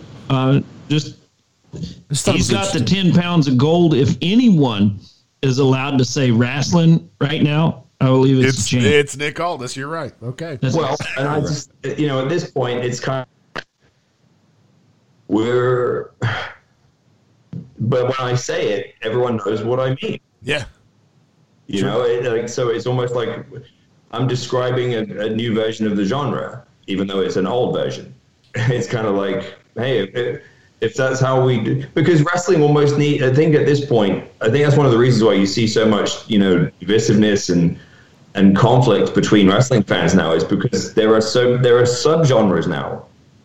And it's like, to sort of define those a little bit and be like, all right, look, it's like dancing. You got like ballroom dancing, there's break dancing, there's, you know, modern dancing, go dancing. Yeah, and it's like we're you know, there's sort of high spot choreographed sort of wrestling. There's you know, WWE kind of Hollywood style TV wrestling, and then there's wrestling. You know? Right. And I think we're wrestling. Well, I mean, you guys were obviously really on to something with Power, and the reaction that you guys got. Like I said, I'm 49 years old. The first wrestling I ever watched was wrestling. It was Angelo Poffo's ICW with Randy Savage and Leaping Lanny and Ronnie Garvin and Hustler Rip Rogers and those guys. And they ran these same small towns. But then, you know, I watched Power the first night that it debuted. I'm telling you, there was a visceral reaction. There was a palpable reaction amongst wrestling fans, guys my age, guys who grew up watching and being exposed and going to the house shows of the NWA, the territories, Georgia, Mid-Atlantic, that kind of stuff. There was a reaction to Power. We knew what it looked like. We knew that it looked like the Crockett's old studio, that it looked like the old Georgia Championship or the Florida Championship Wrestling with Gordon Soley. And you guys paying so much homage to that. You know, but for COVID, I don't know where the NWA would be right now, but I'm telling you, you know this because you're a very smart man. That's a magic formula for success, champ. And I think that you know that, right? Right. Well, that's why I committed to it. You know, I think it's become quite well known that I was offered an AEW deal and I politely declined. You know, because I wanted to stay put with the NWA. I wanted to, because I really believed in what we were doing, and I still do. And I felt like it was sustainable, given that I really believe there's a desire. And I think a huge portion of people out there who would watch wrestling again if it was like this. So in many ways, I think it's good. Almost like I feel like we're doing something good for the whole industry, because I can tell you just from my own anecdotal experience that I've met. One of the most satisfying things about being with, you know, doing what I've done with the NWA is I've met people, to your point, in predominantly in the Southeast, but especially in the Mid-Atlantic area, you know, in the Georgia area, who, you know, have told me, like with tears in their eyes, that I watched this, you know, I used to watch wrestling with my dad, or I used to watch it with my granddad, and it was like, it was one thing that we shared, and it was so, you know, it was one thing we had in common. And when wrestling changed, like he lost interest in it, I showed him, I put NWA Power on the TV, and his face lit up, and he was just like, all right, I can get on board with this. And it was so amazing. And you know, you don't know what this means to me. And now my son loves it too, because there's all these new characters that he likes. And I said, you know, that's the point. That's why we're doing it right there, because it's not like we're Civil War reenactors putting on costumes and like fucking about in the woods for a laugh. Right. We're doing this. Well, what I mean is we're not doing it for our own amusement, like as a vanity project. We're doing it because we genuinely believe that it's a viable approach to you know, to carve out a niche for ourselves in a very crowded market. And when we've seen the feedback, and we look at our analytics and we look at our numbers, it's like it's proven, because we have a very strong 18 to 49 male kind of portion of our audience. And even though there are some older, there are also some younger. And what's happening is for the people who remember that type of thing, it's nostalgic. And for people who don't, it's something new. It's just a different version of this genre that no one else is doing, and we nail it. And when we came up with that aesthetic and we designed all that, and we sort of conceptualized the whole show, the underlying premise, my input to that was basically, I've heard all the things where Flair would say things to the effect of, and Arn and other guys have said, you know, if Jim Crockett had never ventured further than Chicago or, you know, Georgia or whatever, well, you know, I forget where his sort of his main sort of territory kind of ended, but if he'd stayed within his strong territory, he wouldn't have gone out of business, right? You know, and they always maintain that if he'd who'd have played to his strengths and just cultivated their base that liked the wrestling the way that they did it, they could still be in business today. So my premise was kind of like, let's say that happened. What would his TV show look like today? So we borrowed a little bit from Georgia, and we borrowed a little bit from Mid-Atlantic and, Mid-South and other things. But we kind of said it's, traditional values with modern delivery, modern update, We will have part 2 of this awesome interview on the next episode of House of Kayfabe. We'll be right back. At the Law Office of Stephen New, we take a team approach to your case. Our staff and paralegals are excellent and will assist you through every step of your case. We employ world-class experts to make sure that your case is developed to its maximum value. When you seek legal counsel, choose Stephen New and his team. They'll work together to achieve the best results for your case and support you every step of the way. Our clients, why we do what we do, the Law Office of Stephen New. The thoughts and opinions of Steve Barker do not reflect the thoughts and opinions of House of Kayfabe, Superior Radio Network, or any of our partners or advertisers. I interrupt this Outlaw Mud Show podcast to bring you some actual entertainment. This is where I, Steve Barker, trusted member of the pro wrestling media, informs you good people of what the major promotions are doing wrong. But today, I'll be telling you what they should be doing right. And before I say his name, and to keep my integrity intact, I have put this man over at least 2 times on previous episodes, and my ex-girlfriend will attest that I've been a fan of this man since the British invasion in TNA. And if you ask her, say hello to my dog for me. Nick Aldis is a star, and far too many wrestling fans don't know it yet. In the immortal words of David Crockett, look at him, Tony. Look at him. He looks like a star, he talks like a star, and he wrestles like a star, and he carries himself like the champion that he is. Why am I watching WWE without this man on my TV? I see Baron Corbin, but I don't see Mr. Aldis. Unfortunately, I see The Miz far too often, but Nick is nowhere to be found. Now look, I root for the NWA success, and I'm glad that the 10 pounds of gold is being defended by such a stud, but a cursory search of NWA's YouTube channel shows that their last episode has as many views as a TikToker dancing to Peanut Butter Jelly Time.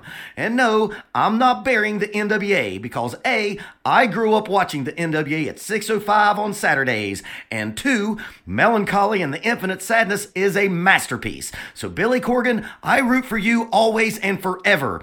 But it is time for Nick Aldis to take his rightful place at the top of the sport. And unfortunately for all of us right now, that's the WWE. And not so fast, AEW Marks. He does not need to be signed there. The last thing this man needs to be is one of 73 wrestlers that appear on Dynamite. I want to see Nick Aldis in the main event at WrestleMania, not participating in a run-in after a Jelly Nutella match. He deserves so much better. Now, if my well-crafted argument isn't enough to convince you, I posit this. If you're a regular listener to the House of Kayfabe, you know that the 7 cranky bastards that make up this expert, wonderful podcast can't come to a consensus on a damn thing. Hell, when we all meet up at WrestleCade this year, it'll take us an hour and a half to agree on where to eat. But this one subject is the unified opinion that we all have. Nick Aldis needs to be a top guy in this business, and he needs to be that yesterday. He's right. Do you know that? All right, we are back here on House of Kayfabe, and I am with Matt Mullins, Derek Jones, Stephen Barker, and Stephen P. New. And I really wanted to bring you guys here to talk about one specific storyline in the world of professional wrestling, and that's the storyline that involves Kenny Omega and the Elite in AEW.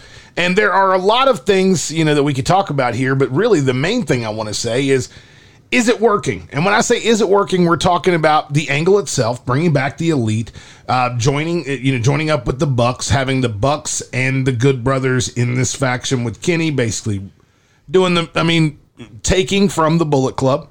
And in some aspects, maybe a lot of aspects, depending on who you ask. And then also this belt collector thing. The fact that he is going to different promotions and collecting belts now. He has the AAA championship. He also has the old TNA championship that exists for some reason. And then also the Impact World Championship. not to mention the AEW. So he's got all these belts. He's the belt collector.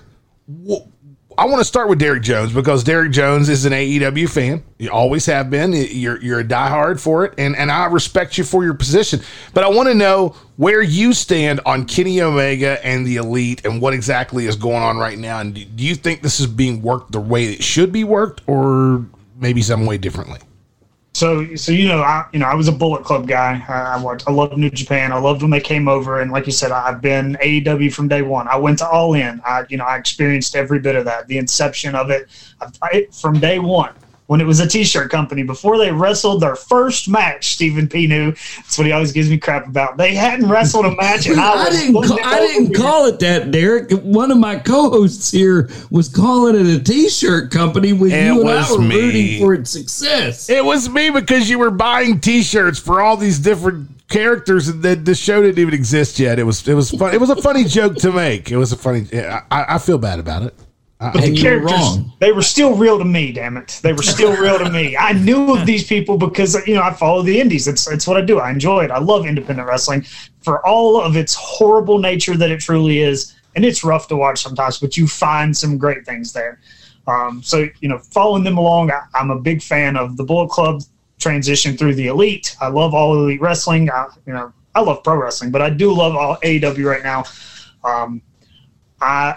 I don't know that I'm completely sold on reforming the Elite with the Good Brothers, the Bucks, and Omega.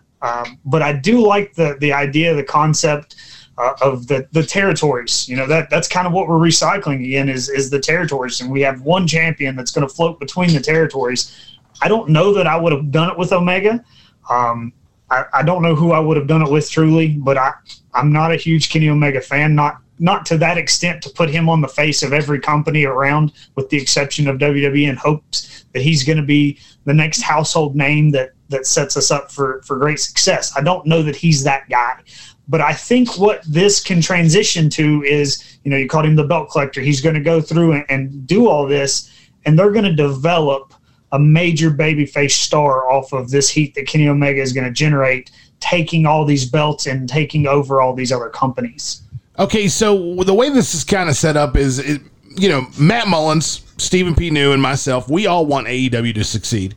We all want Kenny Omega to succeed. I was a huge Kenny Omega fan from his stuff in Japan. We're not anti-AEW. We're not anti-Kenny Omega.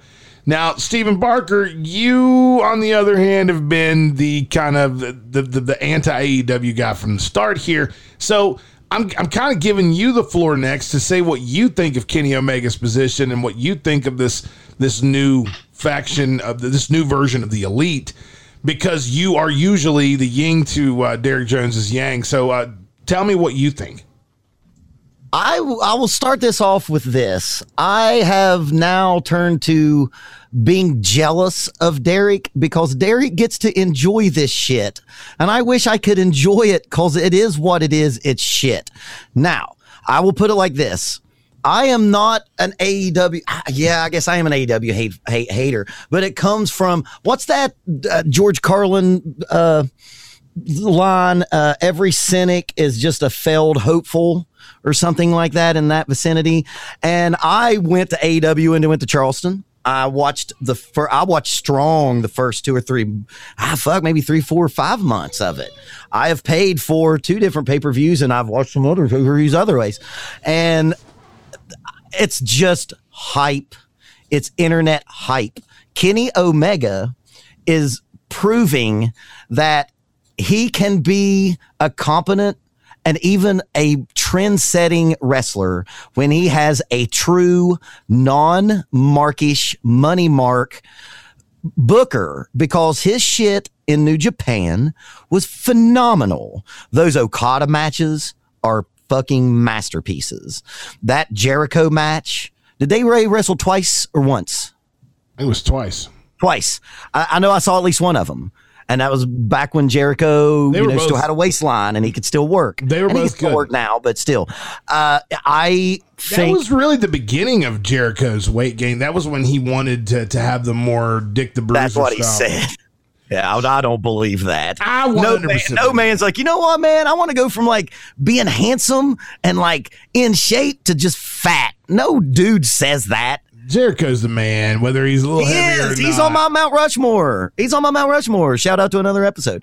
I think that AEW, and now, they are getting over 1 million watchers, and their YouTube channel they're making a lot of money off their YouTube channel. They're big, but they're just going to always be niche if they don't start trying to get out of this inside joke that Derek and that ilk are all in on. And that's great. That's great that you all know that Neutral Milk Hotel was a band in fucking Georgia in the 2000s that sold 7 records that a bunch of journalists said is great, but you can't name a fucking song off that record. Matt might be able to.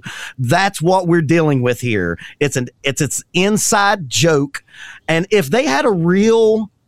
it was on one of my Steve Barker bitches. If they had somebody in the back to tell these motherfuckers no, Kenny Omega can have great matches. Dude, I watched what's the comedy guy in Japan? Kono? I don't know. Derek, you know what I'm talking about? The chubby, jokey Santino Marella of New Japan.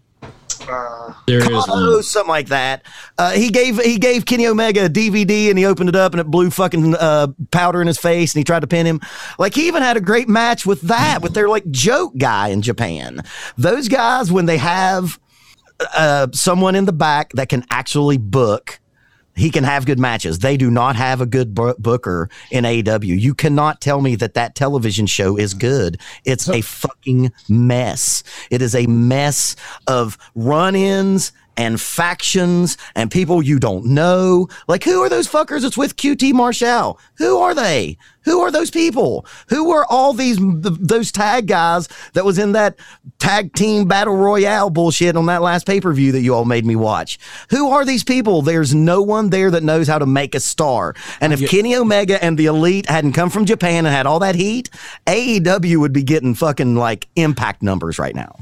Okay, so a question that I have for Stephen P. New, you title belts are a big deal to you, just like they are to me. And Kenny Omega is going around collecting these belts. He's got the AAA title, he's got the TNA title, he's got the Impact Championship, and he's got the AEW title. Do you think that this does anything for anybody except for Kenny Omega and AEW? Because that's one of the biggest things that is going on right now is that people are saying, hey, this does nothing. Even Booker T was on record like, what is Impact thinking? Why are they letting Kenny Omega win their title? What do you think about him collecting all these belts? I need more information. Has Impact gotten more views since this? Derek Jones is shaking his head yes. Yes, they have. If there are more pay-per-view sales is their last major. Yeah, but 8. Hang on, I've got the floor there, Barker. Sorry. Resner asked me the question. My answer to your question, Resner, is if Impact's numbers are up because Kenny Omega is now their world champion and there's been this crossover. You've had Tony Khan on there. There was Tony Khan, Jerry Lynn, and Tony Schiavone front row watching the championship match between Swan and Omega. Then my answer is it's been worth it to somebody. Now, I don't know that it boosts AEW's ratings. They got outdrawn by Joe Biden last Wednesday. We're going to have to see what happens on Wednesday this week. But it's been good for Impact. So, well, see, is it good for Impact in the end, though? What's the end game there? Well, I don't know because we're not at the end. What I can say is that in the short term, it's been good for Impact. We're going to have to ultimately see where this goes. Is there some plan? Is there some Illuminati talking? Khan, Corrigan, Bauer. Well, Bauer is now apparently in bed with WWE, so you can take him out. Whoever is in charge of ROH now, New Japan, AAA, if those 5 entities start working together, do they have something going here that could improve everything? And did you give Kenny Omega a shot at all those world titles? I don't know. I'd like to see Kenny Omega versus Nick Aldis, wouldn't you guys? I sure would. Did you hear about his next challenger in AAA? Anybody? The next challenger in AAA is Andrade. I think that would cause a bunch of people who've never watched AAA, like myself, tune in and watch that. Yeah, I want to see that, and that is supposed to be the next match. So it kind of goes in the same theme of the best bout machine. You know, when he's traveling the world, facing the greatest challengers of all, of all the championship. Now I'm going to side with Barker. Do I necessarily believe that that's Kenny Omega, or that it should be Kenny Omega as opposed to Cody Rhodes? Hell no. I think Cody Rhodes is a much better draw, a much bigger name, a much better bout machine. So if I had my druthers here, and I don't, I would rather see Cody Rhodes going through all of this on behalf of the Elite than Kenny Omega.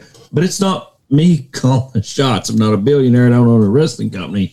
That's just kind of my 2 cents about it. I've never thought I'd ever hear you say you weren't a billionaire. I mean, I know you're not a billionaire, but I never thought you'd admit it. But Matt Mullins, what did you think about Kenny Omega? Or not what did you think? What do you think? What do you think about Kenny Omega? Here's my thing. I like Kenny Omega, but it's kind of the overall problem I have with AEW. I don't know what they're doing, and I'm not sure that they know what they're doing. But if what they're doing is they're just they're making their decisions on what would Vince McMahon not do, and that's what they're doing, then I'm okay with it. Like, they just want to be the polar opposite. They know that Vince wouldn't do this shit. I'm okay with it. I think it does benefit. It benefited Impact, and it seems like it's going to benefit AAA, and it'll benefit NWA Power because they've been, down. We've not really seen. I mean, we had like Vader do something similar a long time ago, but this generation has never seen something like Ultimo this. Dragon as well. Ultimo Dragon was a belt collector. Hardy Boys did it. The Hardy Boys did it not long ago. They did it in Madison. The Hardy Boys did do it. That is true. They were the belt collectors. One thing that I will say is when they finally build up to Nick Aldis versus Kenny Omega, I feel like that will be a huge draw. I don't. Man, maybe I'm wrong, but I think that we're in our bubble, Rez. Unfortunately, I think we're in our bubble. And I think that's my point about all of it is I think about AEW outside of the bubble. And for them to really get long-term success, I think what we're seeing right now is like a 5-year run that's going to end up on the WWE network eventually. My only like really other issue that I have is there's so much talent in AEW that I feel like gets shelved so that they can go to other companies and put that, and that's a problem. You know what I'm saying? Like, they have a deep fucking roster. They got too many. Yeah. Two. But I mean, them going outside the company, it is a kind of a cool angle, but at the same time, there's a lot of people that aren't getting screen time because of it. Well, let's talk about, like, the proof is in the pudding. And I didn't watch this match, and I know Derek did. And according to Stephen New in the chat, he did. Stephen P., did he have the greatest bout machine against Rich Swann? Was that a match that was, like, set the world on fire, that was going to move the needle? That was Botchamania. I mean, I think Impact got a lot of pay-per-view buys. There were a lot more eyes watching Impact than if you had seen Rich Swann versus... Oh, what's the guy's name from Ohio? You all like him. Sami Callihan. Sami Callihan. Thank you, Derek.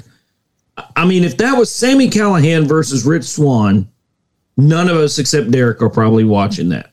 Maybe not even for free. Well, you sure ain't paying $40 for it.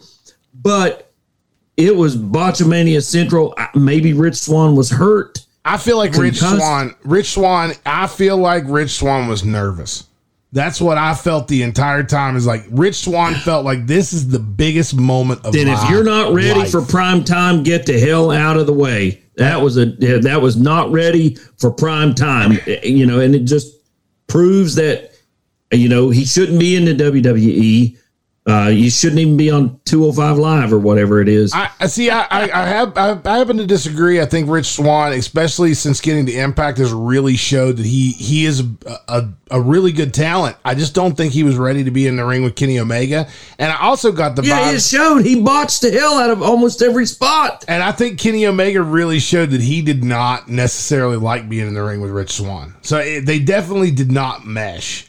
Well, then that's just unprofessional behavior then. Well, I mean, you should watch the match. I felt like Kenny got rough with him a couple of times because he wasn't where he was supposed to be. Go back, and Derek and I had this agreement on our chat the other day. People talking about, and I took offense to them talking about, was the Bucks or somebody having formulaic matches. Go watch some of Ric Flair's. Formula Central, but they were fantastic because it was Ric Flair. Same thing. Go back and watch Ric Flair wrestle Rufus R. Freight Train Jones sometime. That's going to happen. You're going to have Ric Flair versus Pork Chop Cash. It's going to happen if you're going to have a traveling Are these champion. real people? Are these real people? Are these real people that you're talking about? Pork Chop Cash? Yes, go look them up. There was a wrestler named Pork Chop Cash. There was a wrestler named Rufus R. Freight Train Jones. I remember that name. This is like when I say Bastion Booger and no one gets the joke. But everybody should get that. Rufus R. Freight Train Jones. And the reason why is Ric Flair used to reference him because he was hard to wrestle. And Ric Flair would tell people, look, when I was wrestling 60 minutes on my second 60-minute match of a Sunday against Rufus R. Freight Train Jones, you were still sucking on your mom's tit. So, until Kenny Omega can make those guys look good or lift them up or have something other than a botchamania, maybe he's not that. Now, he's going to have a gold 5-7-star match with Nick Aldis. But see, again, that goes back to we're all here Nick Aldis marks, and we all pretty much kind of, okay with Kenny Omega. But I'm talking about outside of that bubble. Your mom, who's not a wrestling fan, is never going to know who fucking Kenny Omega is, but she's going to know who Roman Reigns is. But you know what? That's the beauty of belts. That's the thing about belts. First of all, I've always been a believer that the belt is just as big of a star as the champion. So if you're talking about, you've got a guy who's went all over the globe collecting championship belts. He went to Canada and got the Impact belt. He went to Mexico and got the AAA belt. He's got the AEW title here. He went back in the fucking past. He went back to the future and picked up the TNA title. He's got all these belts that are his, and you get that story across that he is trying to get every title in the world. And then you find out that the next title he wants to win is the oldest championship in the history of the world. The NWA World Heavyweight title. That's a fucking push, and it doesn't matter who's in that spot. If you've got the NWA World title on the line and you've got a guy who's collected titles from all over the world, you've got something that resembles the greatest versus the greatest, and that's what you promote. Now, are we being hopeful, or is this something it's even in the talks? Maybe it's not in the talks. I mean, if they need it to be in the talks, they can call me. I will give them the whole thing. Well, look, man, NWA, before the pandemic and before they got rid of Jim Cornette, NWA was doing decent views. And then they kind of went away, and I don't know why they deleted their YouTube channel. That was a horrendous idea. But I have to say, even in this, if this happens, NWA is not going to have anything to do with the creative of this. They're just going to be a part of it. AEW is going to decide how this goes. Well, then I do not want to see Nick Aldis fucking stare the lights against Kenny Omega. Well, that's what you're going to see. If that happens, that's what you're going to see. Am I wrong, Derek Jones? You're not wrong, and that's also why it's not going to happen. You're not going to get Kenny Omega versus Nick Aldis. That match is not going to happen. Okay, why do you think it's not going to happen? Well, I don't think it's not going to happen. It's just not going to happen. The Kenny Omega run now is not to destroy another company that has a real world champion. Rich Swann was not a real world champion. Just flat out, he was not. He was not ready to be in a ring with Kenny Omega. Would not be ready to be in a ring with Josh Alexander, their new X Division champion. Should have been Moose. It shouldn't have been Moose. It could have been Eddie Edwards. It could have been Sami Callihan. There's a list of guys on that roster. It could have been Ace Austin. Rich Swann's not ready to be a world champion. Well, then why is then that goes back to this whole thing though. Rich Swann the belt was put on Rich Swann to lose to Kenny Omega. I wholeheartedly believe that with the insertion of Don Callis, this was put into works a long time ago. I was going to say, I have to say that they gave the belt to Rich Swann before I think they even had an idea that Kenny Omega was ever going to be there. Do you think? I don't know. When your president and CEO or your president of your company is on the other show every week and already in cahoots with your world champion, I don't know. Well, no, he wasn't, though. That when they first put the belt on Rich Swann, when he walked through the door, they put him in the world title picture right out the gate. And that's when I first moved to Florida. That was almost 3 years ago. So, and they were pushing him in the world title picture then. So you think that they knew this was going to happen almost 3 years ago? This goes to Matt Mullins' This is before AEW existed. This goes to Matt Mullins' point, though, is why the fuck are we even talking about Impact? We should be talking about Adam Page and fucking Team Taz and Darby Allin. But this is not about Rhodes. that. But now we've got the attention is spread out. And look, there's only so much attention that this niche market can give. You mean Adam Page versus Ethan Page with Diamond Dallas Page and Christian Cage and Brian Cage and a steel cage? It'll be all the rage. It'll be all the rage. That's it, dude. That's the whole fucking point. Tony Khan is a money mark who is just fantasy booking what he thought he could do when he's a fucking teenager, and none of it moves the needle one bit. All it does is make Dave Meltzer's dick hard, and that's all it does. None of this matters.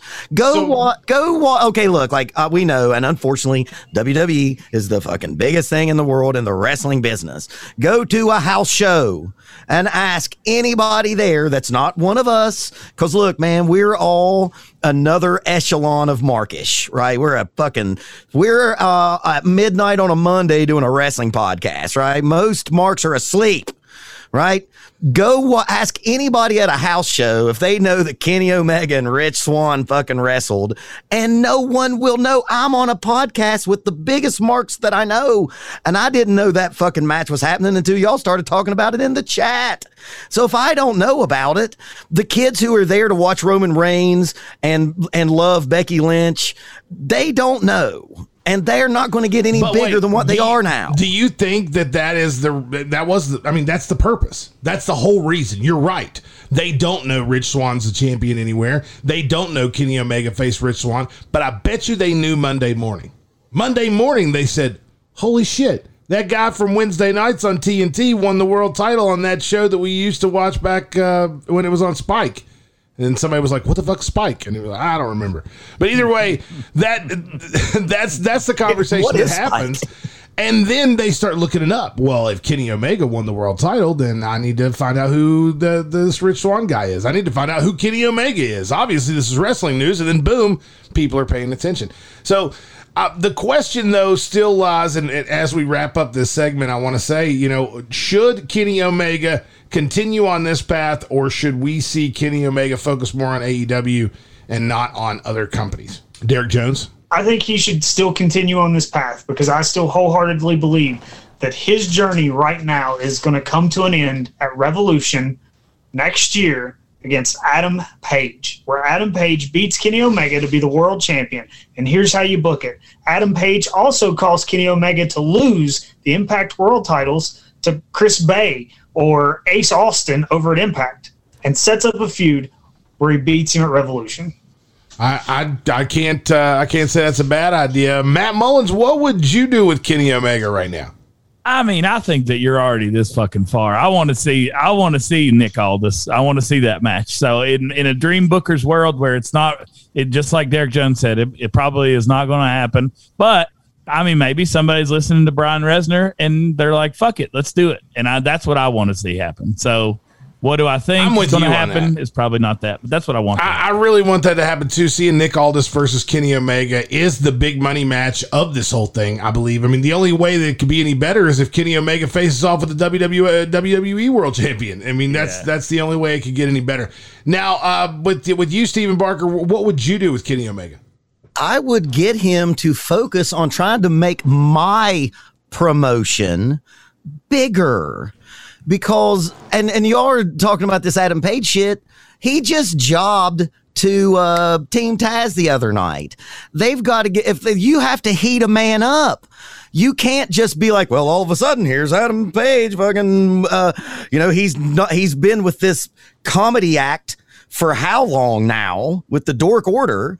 He's not close to being ready to what you're talking about, Derek. And that's the point, because none of the focus is on that show.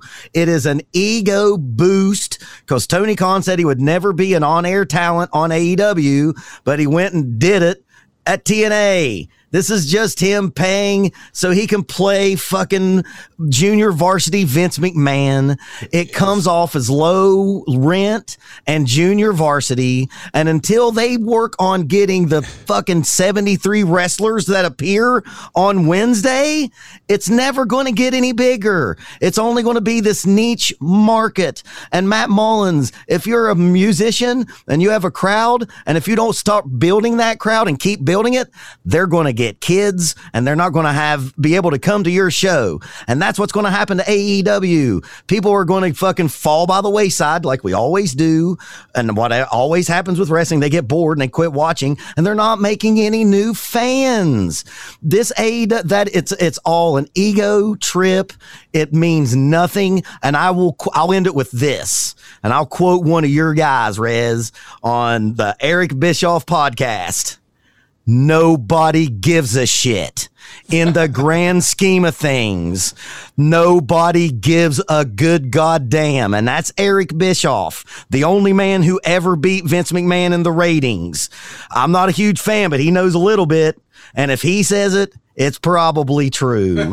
How many great minds do we listen to all say it don't fucking matter? Okay, so it comes down to Stephen Barker, what he would do with Kenny Omega. No one gives a shit. Stephen P. New, what would you do with Kenny Omega? I'd replace him. Yep. You'd replace him with Cody Rhodes? Yep. There's one guy who's been on a national TV show whose name means something and who absolutely, I think, wants to beat WWE. And I think there is a story to tell that you can somehow get this, albatross off his neck. You come up with some kind of program where he can fight for the world title again. And you have about a 6 or 8 month buildup to that match, to the blow off where Cody wins the world title. And if I'm Tony Khan, I start right now. I build up to a match in December that has Cody Rhodes beating Kenny Omega for the world title, and maybe leave the other belts on Kenny Omega. I don't care at that point. But for your company, for AEW, you make Cody Rhodes your AEW world champion, and you spend 2022 trying to grow your audience. But you got to do it with a guy, the son of the American Dream, Dusty Rhodes. You got to do it with a guy like Cody. I don't think you can do that with a guy like Omega. But see, there's a stipulation problem, because Tony Khan just does fucking fantasy stip booking. Remember, Cody Rhodes promised that he would never go after the championship. Well, and they did that in the first month of the promotion. The way you do that is you start questioning Omega's legitimacy. And, you've not beat Cody Rhodes one-on-one. Have they ever wrestled, Derek? Yeah, in Japan. All right.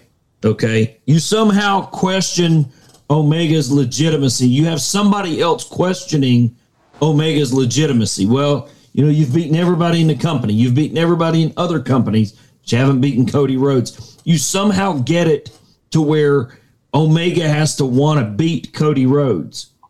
to he's not a belt collector, but I don't know how you do it exactly. But anyway, you make it such that he wants to beat Cody Rhodes. He asks that the stick get lifted, and you have the match. Well, I tell you what, that if I was going to take something, if I was going to take Matt Mullins, Derek Jones, and Stephen P. News, and Stephen Barker didn't even answer my question, so I don't even know what the fuck he would do with Kenny Omega other than I wasn't done yet. He would shut down the whole fucking No, company I of wasn't finished AEW. But my thought is, what if Cody Rhodes gets put in to the Elite? He comes to the Elite, they get rid of the whole Nightmare thing because that's stupid as shit anyway. He doesn't need a team of people and all these. Does he keep the neck tattoo? Yeah, he keeps the neck tattoo because that's forever. It's permanent. Does Arn Anderson keep the Waffle House menu? Yeah, no. Arn Anderson goes with the MJF and Tully Blanchard. We send him over there, and we put Cody Rhodes in the Elite, and then Cody Rhodes is the poison that causes the Good Brothers to turn on Kenny Omega. The Young Bucks do that thing where they're like, oh, we don't know what to do. We like Kenny, but we like the Elite. Oh, what do we do? So they do that thing, and then you get Kenny Omega. They cost him the AAA title against Andrade. They cost him the TNA and Impact Championship against Sami Callihan or somebody else. And then he's got the AEW title, and then that's when he starts his feud with Cody Rhodes, and that feud will end with Kenny Omega versus Nick Aldis, which would be the next feud that he would go to after he beat Cody Rhodes. So hopefully Nick Aldis will be with the WWE by then. I don't think he's gonna be.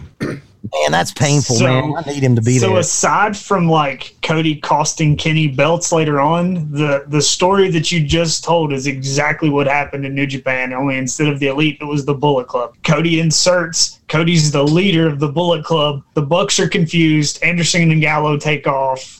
That's how it happened. Okay, well, and it happened even before that because remember they beat up AJ when he left because AJ. That's how they transitioned all of the leaders. That's the third. That would be the third time that would happen in the Bullet Club. So you have a complete storyline that America has not seen yet. Okay, done and done. Man, it's super easy here when we're talking about this situation. Email Brian Resner, Tony Khan. Okay, so I guess before we end it, Stephen Barker, you really avoided my whole fucking question, and you just bitched about AEW for like 3 minutes. I was going somewhere, and then you went somewhere as in stopping, and I figured you were done. I was like, well, damn, I guess he didn't have any fucking idea for Kenny Omega whatsoever. But since you say you were not finished, and I cut you off, please now. Once again, I will ask you, Stephen Barker, what the fuck would you do with Kenny Omega?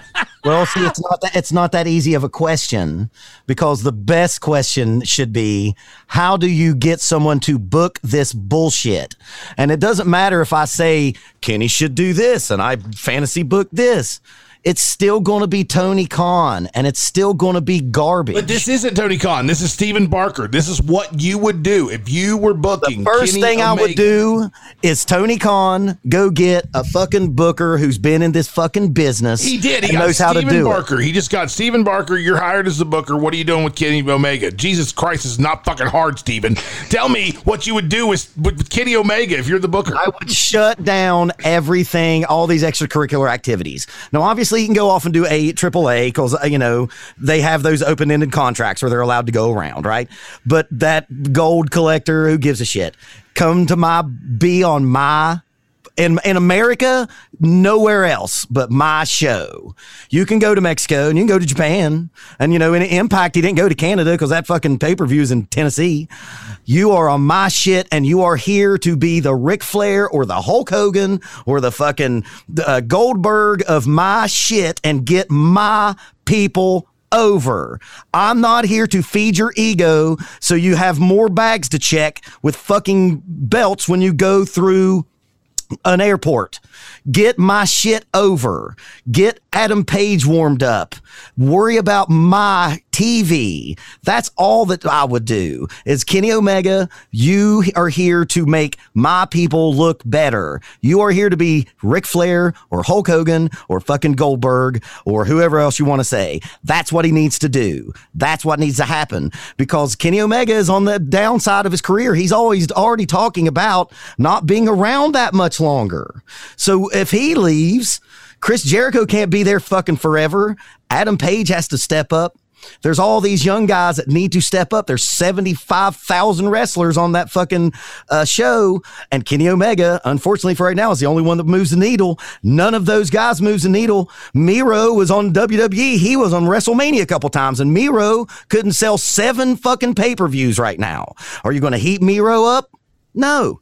It's all this Kenny Omega fucking ego bullshit. So what I would say is, Kenny Omega, come here and make my promotion better. Who gives a fuck about Impact? All that is Tony Khan wanting to play Vince McMahon and be a heel. It's all stupid and no one gives a shit. Kenny Omega, come here, be Ric Flair, be Hulk Hogan, and make me money and fans. Bottom line, full stop. All right, it still wasn't a really storyline thing that I don't need a storyline. Do that. Do that. Be Hulk fucking Hogan. Yeah. All right. So Kenny Omega needs to be Hulk Hogan. All right. Well, that about covers it. We'll be a way better working Hulk Hogan. A way better working. We'll be right back on House of Kayfabe. When it comes to your brand, your visual presence is so important. You can't just get anybody to take care of that for you. When you are trying to take your image to the next level, you need to contact Eli Brazil at Eli's Digital Concepts. Eli specializes in improving your look with cutting-edge graphics that set you apart from the rest. He has done work for Franchise with Shane Douglas, House of Kayfabe, Dan Healy, RTW, and many more. Eli's Digital Concepts is your one-stop shop for all types of graphic design, such as rebranding, photo manipulation, posters, logos, letterheads, t-shirt designs, mock-ups, and even AutoCAD work. You can catch Eli on Instagram at Eli's Digital Concepts, on Twitter at Eli's Concepts, on Facebook at Eli's Digital Concepts, or you can email him directly, Eli'sDigitalConcepts@gmail.com. Eli's Digital Concepts, custom artwork you have to see to believe. The next big thing. Ladies and gentlemen, welcome back to the next big thing. I am Derek Jones, and yes, I am the only Derek Jones that matters in this universe or the next. Here at the next big thing, I like to bring to you talents from all over the world. Talents that you may know, talents that you should know, and today, talents that I just don't really care about. So, a while back, I asked all of the fans, I said, hey, who do you think is the next big thing? I've put over some pretty good names. And my list of names is actually getting smaller and smaller by the day because people that I know that are going to be the next big thing are getting sold to the top bidder right now as we speak. The WWE, AEW, Ring of Honor, New Japan, they're finding these talents quicker than I can put this out to you. So I asked, who do you think is the next big thing? And there was one man that continually popped up on my boards, in my DMs, and people just sending me text messages saying, Derek, you gotta talk about him. You gotta talk about him. You gotta talk about him. So I thought about it for a minute and I was like, no. But then I realized this is the best platform for me to send the message to you to let you all know that who you think is the next big thing is not. And that's why I put on this show and not you, because your eye for talent is horrible. So here it is. Here's the man that every single one of you told me is the next big thing. Here's the reason why he's not. So let's talk about him. And I apologize ahead of time if you hear this, but let's be realistic. You're not going any further than you are. And if you do, I'll eat my words later on down the road. Best of luck. But today we're going to talk about the one, the only, Matt Cross. This man has been through so many name changes and transitions in his career and wrestled for so many promotions that you would think he would be a star amongst stars.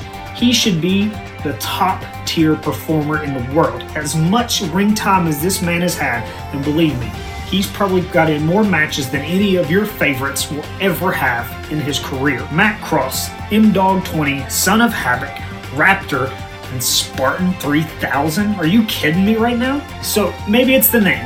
Maybe they can't get past that name change that he constantly does, or different names he uses on every different program or every different indie card that he ever shows up on. Maybe that's what it is. Maybe the name holds him back. Just stick to one name, man. Own your name. And when I say own it, I mean literally own it. Call Stephen P. No if you have to. Get it legally belonging to you so you can use it everywhere you go. Okay? Just stick with Matt Cross. Nobody wants to see Spartan 3000 or M-Dog 20.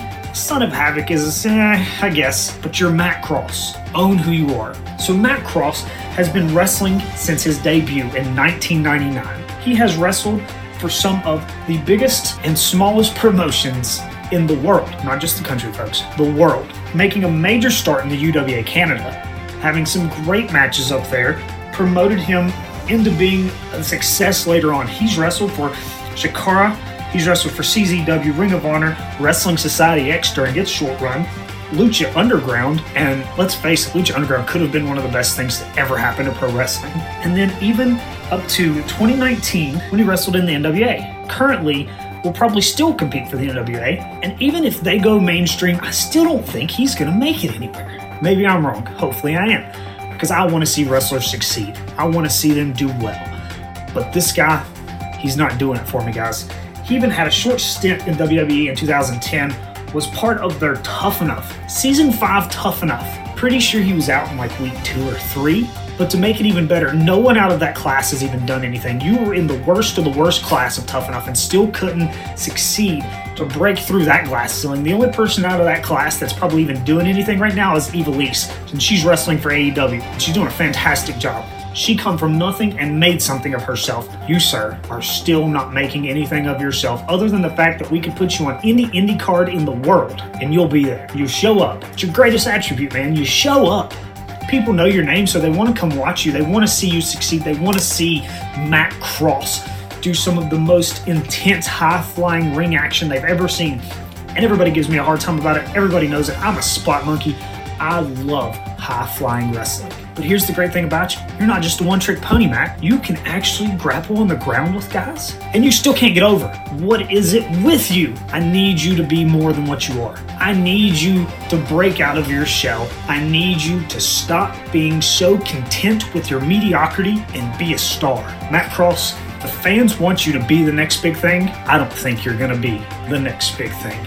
So that's why I'm here to tell you all that my pick for the next big thing will be on the next episode, because it ain't Matt Cross. I am Derek Jones. You can catch me online at DJonesHill Twitter, and always right here in the House of Kayfabe. I was told to go home from Tough Enough.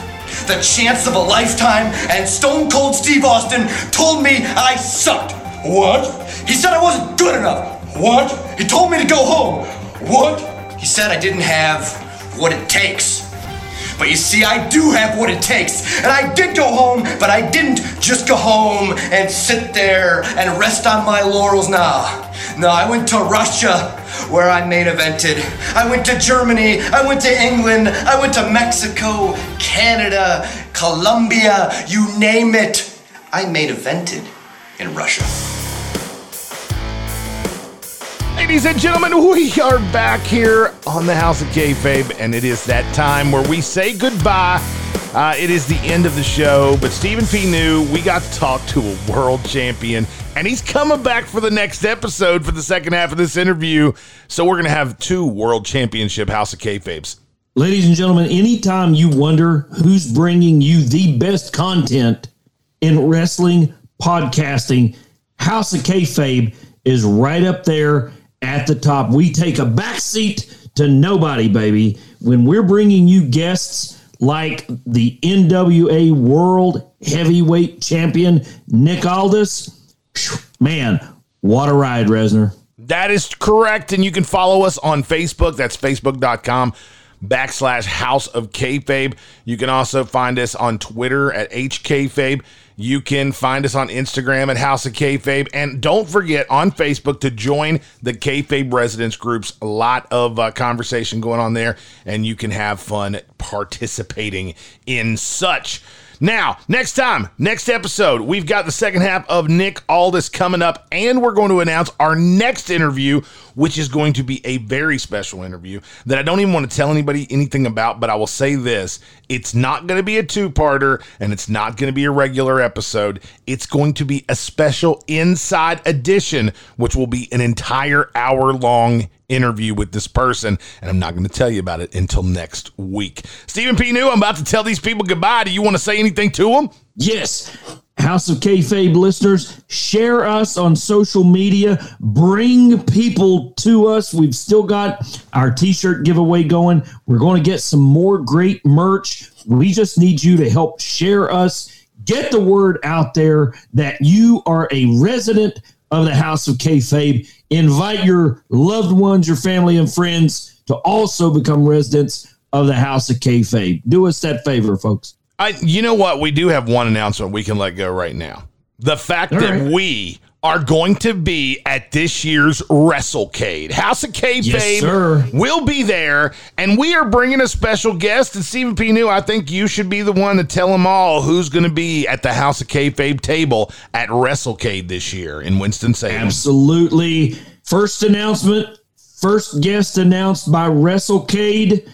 WrestleCade is going to be West Virginia Strong with Heath. That is right. On the show at WrestleCade and sponsored by All Star Wrestling, New Law Office, and the House of Kayfabe.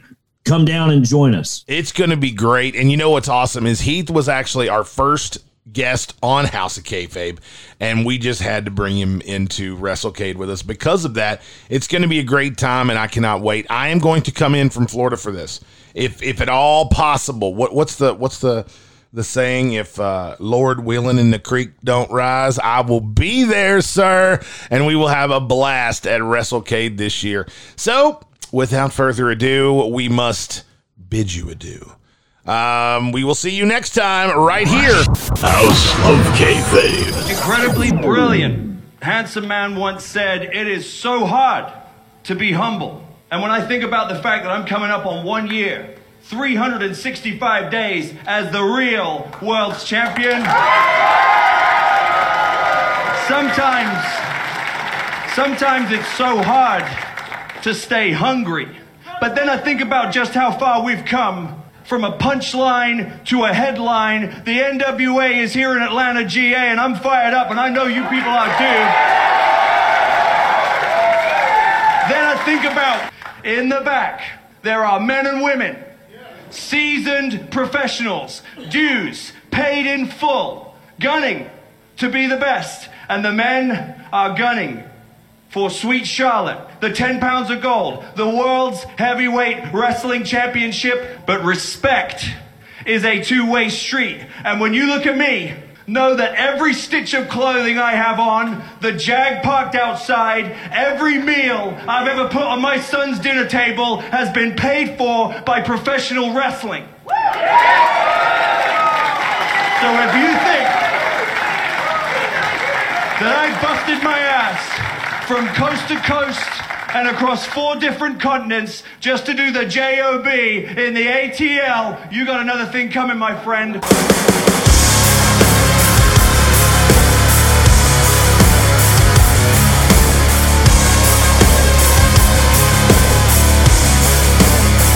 Cracking under the pressure, rising up and getting underneath your skin, feel it turning to leather. Watch it peeling off the broken bones at the discount sold forever. I'll always be the one to watch you fall apart and try to keep it together.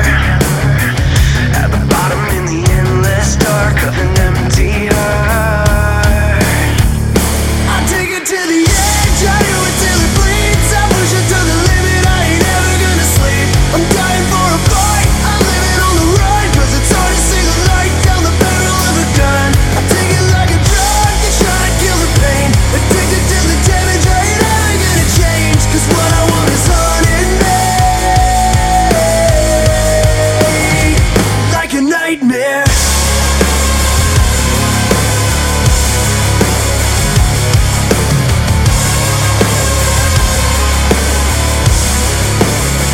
Giving into the pleasure, like a sliver digging underneath my skin, feeling better than ever. Drag myself across a concrete floor, through an open door forever. You'll always be the one to make me fall apart, gotta keep it together. At the bottom of the endless dark, feel the fire start. I take it to the edge, I do it till it bleeds. I push it to the limit, I ain't ever gonna sleep. I'm dying for a fight, I'm living on the run, cause it's hard to see the light down the barrel of a gun. I take it like a drug and try to kill the pain.